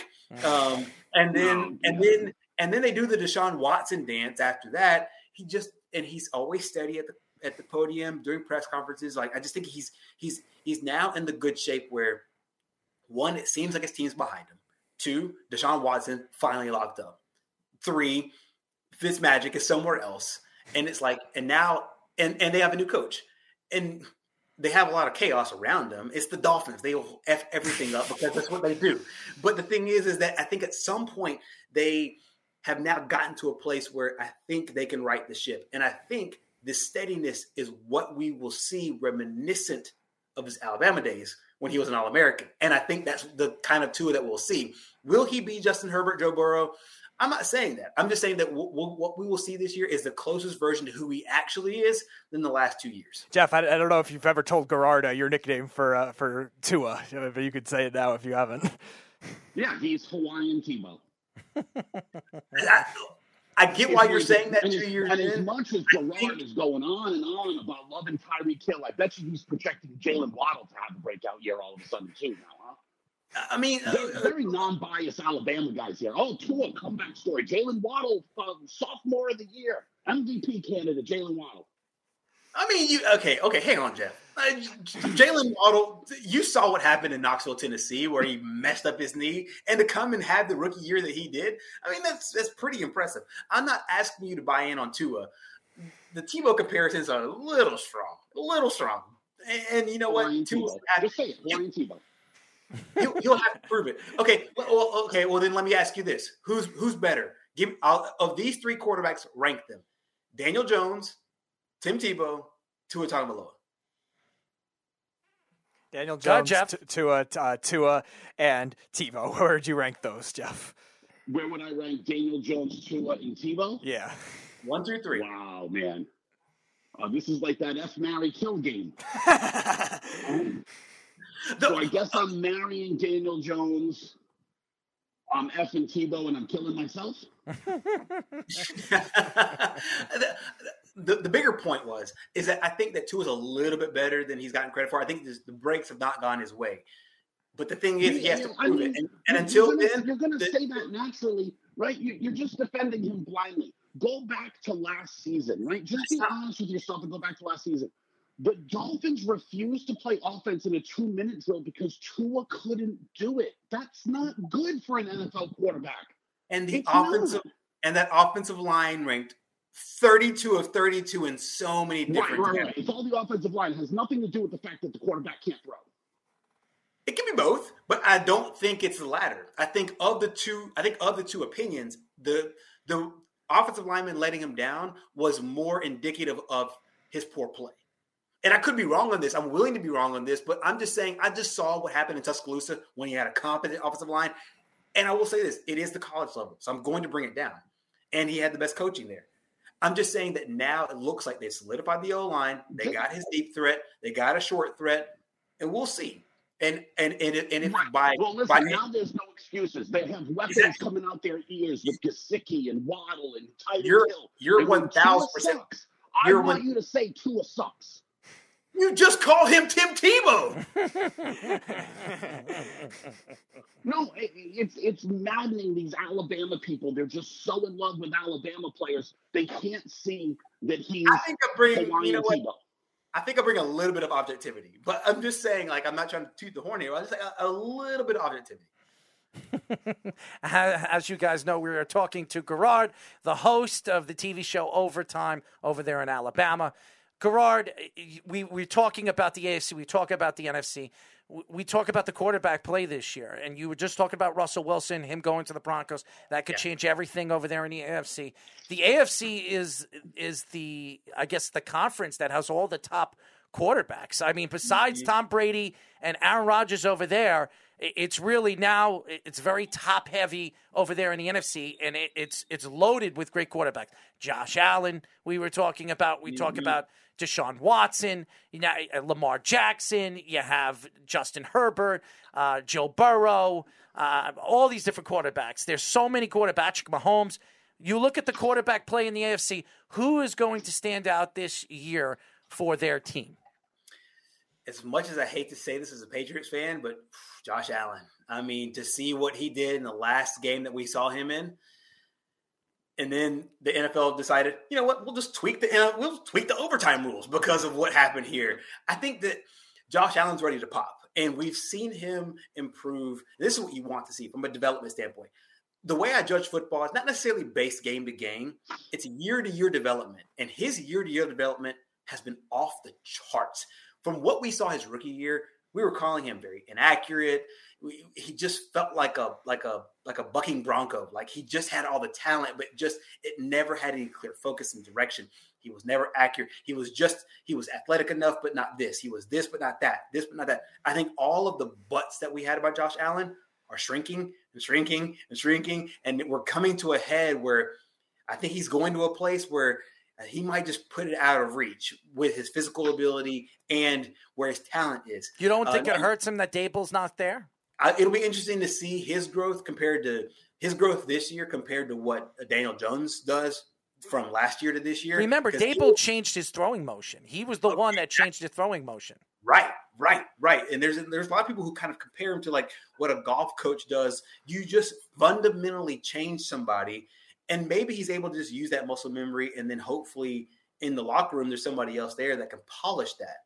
But we saw, I mean, even the scouts saw coming out of college. He didn't go to a big college, and the scouts saw he's got talent there. But what Dable was able to do was kind of refine the edges. And so did he refine it just too much now to where he's just going to take off? I think so.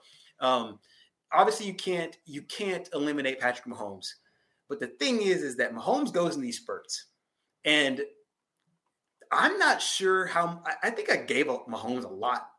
I gave him a ton of credit, and I don't think I gave Andy Reid a lot of credit because I think the demons of Andy Reid really followed him from Philadelphia. And so it was just like, oh, well, you just strap him with Patrick Mahomes, and this is son of a MLB star, and he just has all the talent.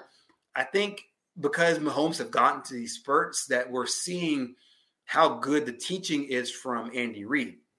We talked about Justin Herbert earlier. I think Joe Burrow's going to take another step up. I do think losing the Super Bowl, we've seen a lot of case studies of guys who lost their debut Super Bowl and then never got back. Cam Newton being one of those guys. Will that ghost follow them? I'm not sure, but it's Cincinnati. So Cincinnati's much better. Their offensive line, which is their weakest part of their team going into the season last year, it got better in the playoffs. Obviously, I was very surprised how good the offensive line played throughout the playoffs. They did have the easiest way to the Super Bowl, but I think they've added Collins in the offseason. They added, and they're going to add pieces, obviously, in this year's draft. I wouldn't be surprised if they try to draft from 31 all the way to 10 with the Jets. I've been hearing stories that they've reached out to the New York Jets to move up to that 10th pick. And if that is the case, they could land a lot of good offensive linemen at that position. So I really think they're only going to move up, not down, I think, with the weapons that they have. And they have a great running game in Mixon. So I think what they really – and Jeff even said it too. All they need to do is fix up that offensive line, and they're going to be a Super Bowl contender. They did. They did that. Yeah. I mean, they got Karras, and they went and got Lyle Collins. fixed it. I don't think they're done either. I don't think they're done at that offensive line. There might be even some good interior guys still there in the first Yeah. round if they keep their pick. I also heard that if they do move up at 10, they could be looking for that center, Lindenbaum. Yeah, Lindenbaum. That's what I did hear, too. I mean, there's a lot of teams looking to move up for Lindenbaum because, like I said, the Jets are probably willing to trade that 10th pick if it's worth it to them. They still keep somewhere in the first round, and they'll add another second-round pick where they're loaded over there as well. They're just trying to add players going into the season because they're. It's not how talented the players are; it's the bunch of players that you add that can solidify that offense. Offensive line's always a team unit, right? And I think that Cincinnati's in a good spot now, but I think because they tasted success, the front office is a little bit more eager now to really help out Joe Burrow in a way that maybe that they wouldn't have had in the past, but they see the landscape of the AFC, and I think that they see how close they were last year, and I think they have a shot. To me, that division is going to be tough for them. I think this year the division wasn't. It was good, but you had Roethlisberger who had a step out of he had 1 foot out of the door. Then you had all the injuries in the preseason to the Ravens. Then you had the mess in Cleveland, which is always the mess in Cleveland. And to me, Cleveland is still in that mess because we're still in this case with Deshaun Watson. And who knows what his situation is. And so, yeah, I think if Cleveland can get their act together and get Deshaun in there, and now we have a situation with the Ravens, if they can get back, just winning their division is going to be tough. I think we're looking at the same situation with the AFC North as we did with the NFC West last year. I think it was Tyler last year in our preview when I joined you guys. Yes, and he expected all 4 teams to make the playoffs last year, and had it not been for Russell Wilson banging his hand and breaking his, they were still a little bit far off. But I mean, that team, that division turned out to be the best in football. And I think the most improved division this year is that division, which is the reason why, even though I like Cincinnati's moves, it might be a dog-eat-dog world just in their division. The Ravens also had 3 corners out, too, in addition to the 3 receivers, too. And they had an up and down with injury Lamar Jackson, so that doesn't help either. Exactly. Gerard, before, obviously we have 10 minutes left, and I want to keep you on, and I told you, if Mark comes in, it'll probably Mark's just going to come in randomly and we'll like about 10 the Mets, or 5 minutes. Well, we have 10 minutes left of the show. He'll come 5 minutes before the show's over. Here I am, and he'll want to, obviously talk about the Mets, but I wanted to talk a little basketball because obviously the basketball season is over, and it's now. You look at the Lakers right now; they fire Vogel. Where does LeBron James go in the offseason? Does he stay a Laker? Does obviously Anthony Davis head over to another team being traded? What do you see going into this year's tournament? What team stands out to you from each division, and what team could be a surprise going into this year's round robin?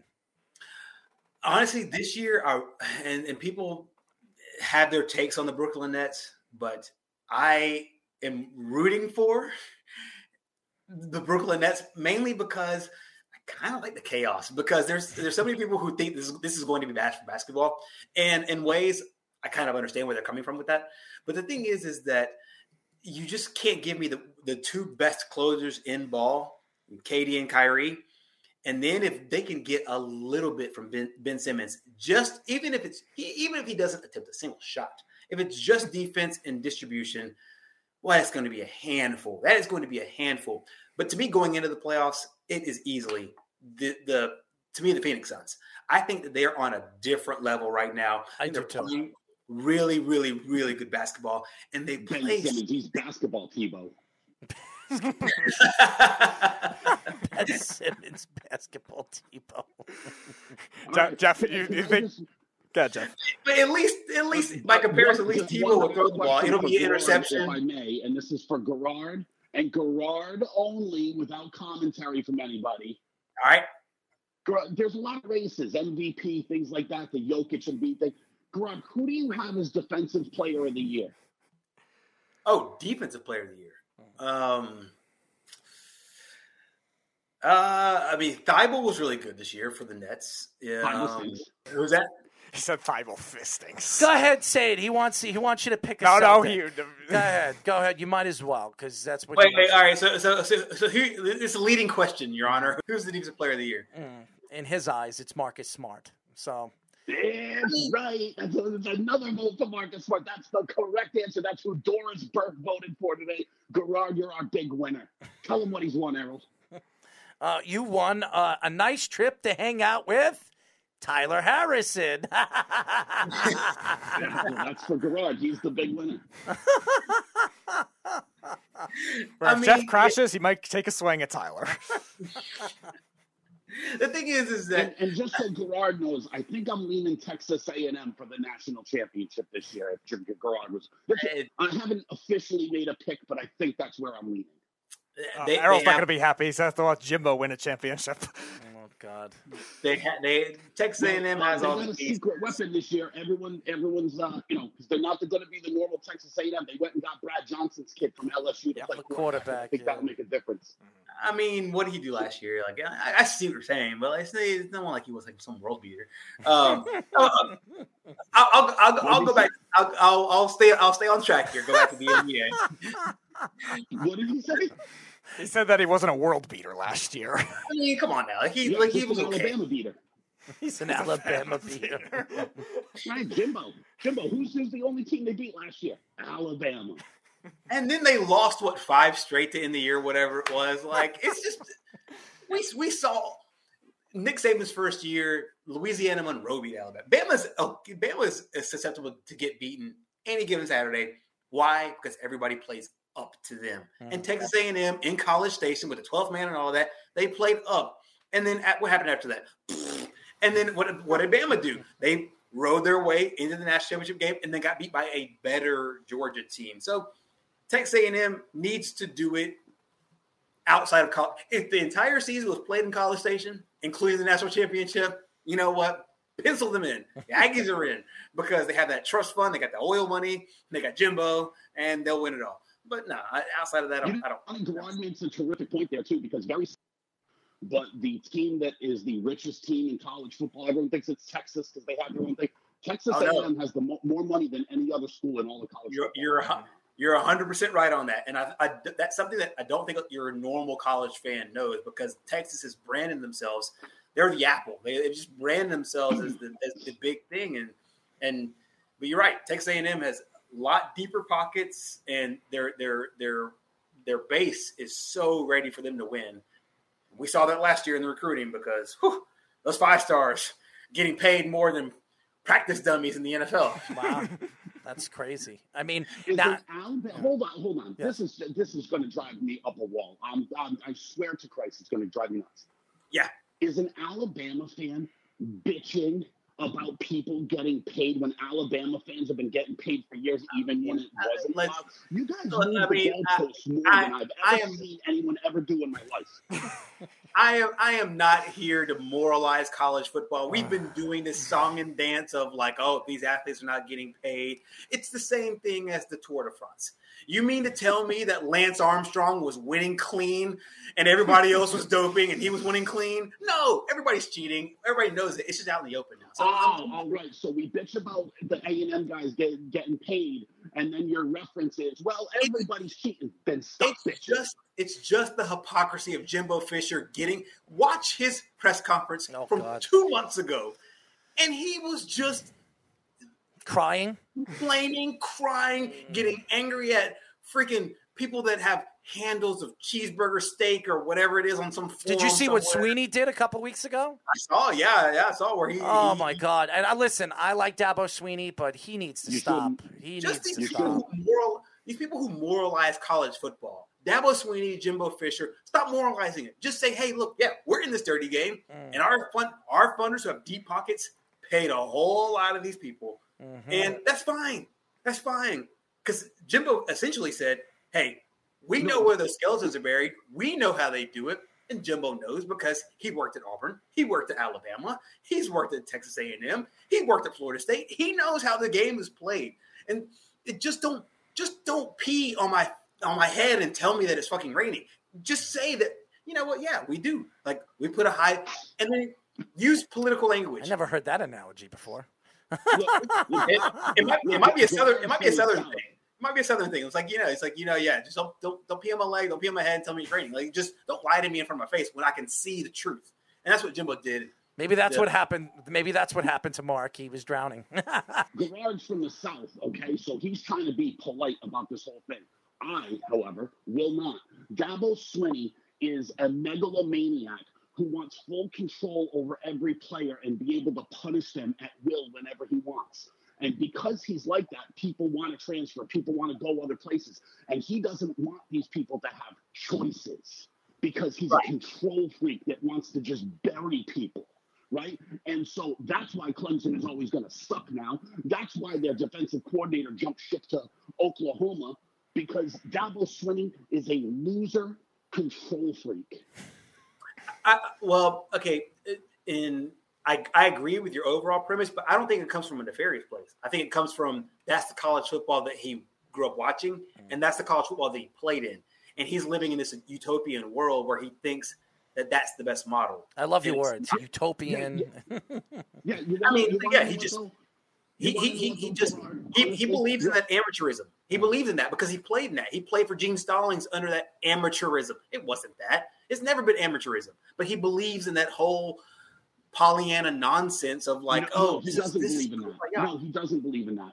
Because, listen, your whole argument is premised off of old school football. Then why isn't all the old school guys, and I'll just use Nick Saban, they've adjusted quite well.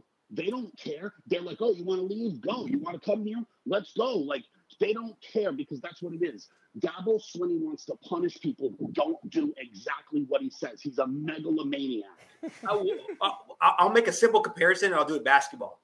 Your comparison is not a wrong one, but your comparison to me is like what Bobby Knight was able to do in college basketball and what Mike Krzyzewski and Roy Williams were able to do in college basketball. All old guys that grew up in the old times, and Mike Krzyzewski said, hey, you know what? I need to embrace this one and done. He hated it at first, but he said, I need to embrace it. Right. Bobby Knight couldn't. He ended up in Texas Tech, and then he fizzled out, and now he's just a part of the old, forgotten basketball. Mike Krzyzewski didn't. And I think the same thing's happening right now in real time. We're seeing it right now with Dabo Swinney and these current coaches who are able to adjust with the times. All right. Right, but that's the whole point, though, Gerard, right? Like, people I'm not defending it. I'm not defending it. I'm just explaining it. That's a good analogy. Right, but people who know more than one way can do it. Saban isn't just an offensive guy or just a defensive guy. He can beat you a bunch of different ways and a different bunch of styles. Dabo Swinney only knows one way to do things, and he knows that way is dying. Well, that's a great analogy, too, and that should end our show. Utopia, megalomaniac, and dying. 3 words in the last 5 minutes, all at once. Anyways, we really appreciate you joining us, Gerard, like always. No Mark. You say Mark IA, I guess. Always just doesn't show up. He wanted to cry about the Mets and never shows up. So maybe he'll cry about the Mets in his sleep or something. We're 6 games in. If he's crying now, he's crying. He's crying. He always cries. Look, can we get a little bet going here? What's Can that? we get a little bet? What's that? If Tua Tagovailoa doesn't throw for over 3,500 yards this year, Gerard must refer to him forever as Hawaiian T-Bone. Oh, that's pretty good. Done. All righty. Done. Yeah. Oh, it's going to mark it down. Mark it down. The show log. Done. With Tyreek Hill, he might get there by week 6. Ooh. Gerard, what are they playing? 3 games a week? Gerard, why don't you tell the fans how they could find you? We're on Overtime. WOTM.tv is where to go. It's not an Alabama-based show, but we do a lot of course, Alabama topics. Right. And I'm sure like you guys with your teams there in New York, talk a lot of college ball, some pro ball. Summertime's really fun because we get to venture out. But yeah, it's fun. It's cool. We'll hope to venture into gambling if Bama ever passes that. Talking to you state legislators. But yeah, so like that's kind of our thing right now. We have a lot of fun with it. 30-minute show comes on 9 o'clock our time, and then we post it online. So yeah, that's the way to do it. And yeah, love to have you guys on. And honestly, every time I always love this. I was telling a friend of mine earlier today, like I love doing this show. I love being able to talk with you guys, and you guys have helped us out as well on our show. It's been a beautiful relationship, and I'm glad Mark, even though he's not here tonight, was kind of the hub to make this all happen. Yes. But I sincerely appreciate it, and we'll get you on soon. He's Mark IA. Go Dogs. Go Dogs. Anyways, we really appreciate you, and we'll be talking to you soon, my friend. Absolutely. Talk to you guys soon. Gerard from the Overtime, great guy, as he comes on our show and gives us his take in college football, the NFL, and then obviously we got into a little bit of basketball before we went back to college football because of Jeff. I'd like to thank Antoine Harris for joining us. Check out the Sneakerhead University. His sneakers are fantastic. I'm definitely going to buy a couple from him. So I'll be reaching out to him soon. And Fangraph senior writer Dan Zaborski for joining us as well. Or Zaborski. Thank you to all the fans that listen to us every single week. Check out the Weekend Crunch on 103.9. If you don't live in Long Island, you can check us out on iHeartRadio every single Saturday at 7 p.m. live as we get into betting, sports betting with the obviously Moneyline Mania and all the great guests that we have on the show. We really love to entertain all the fans over here on Long Island. We will be back next week on Tuesday. Until then, this is Errol Marks and Speedy Petey saying good night, and we'll talk to you then. Good night, everybody. You're listening to the Worldwide Sports Radio Network.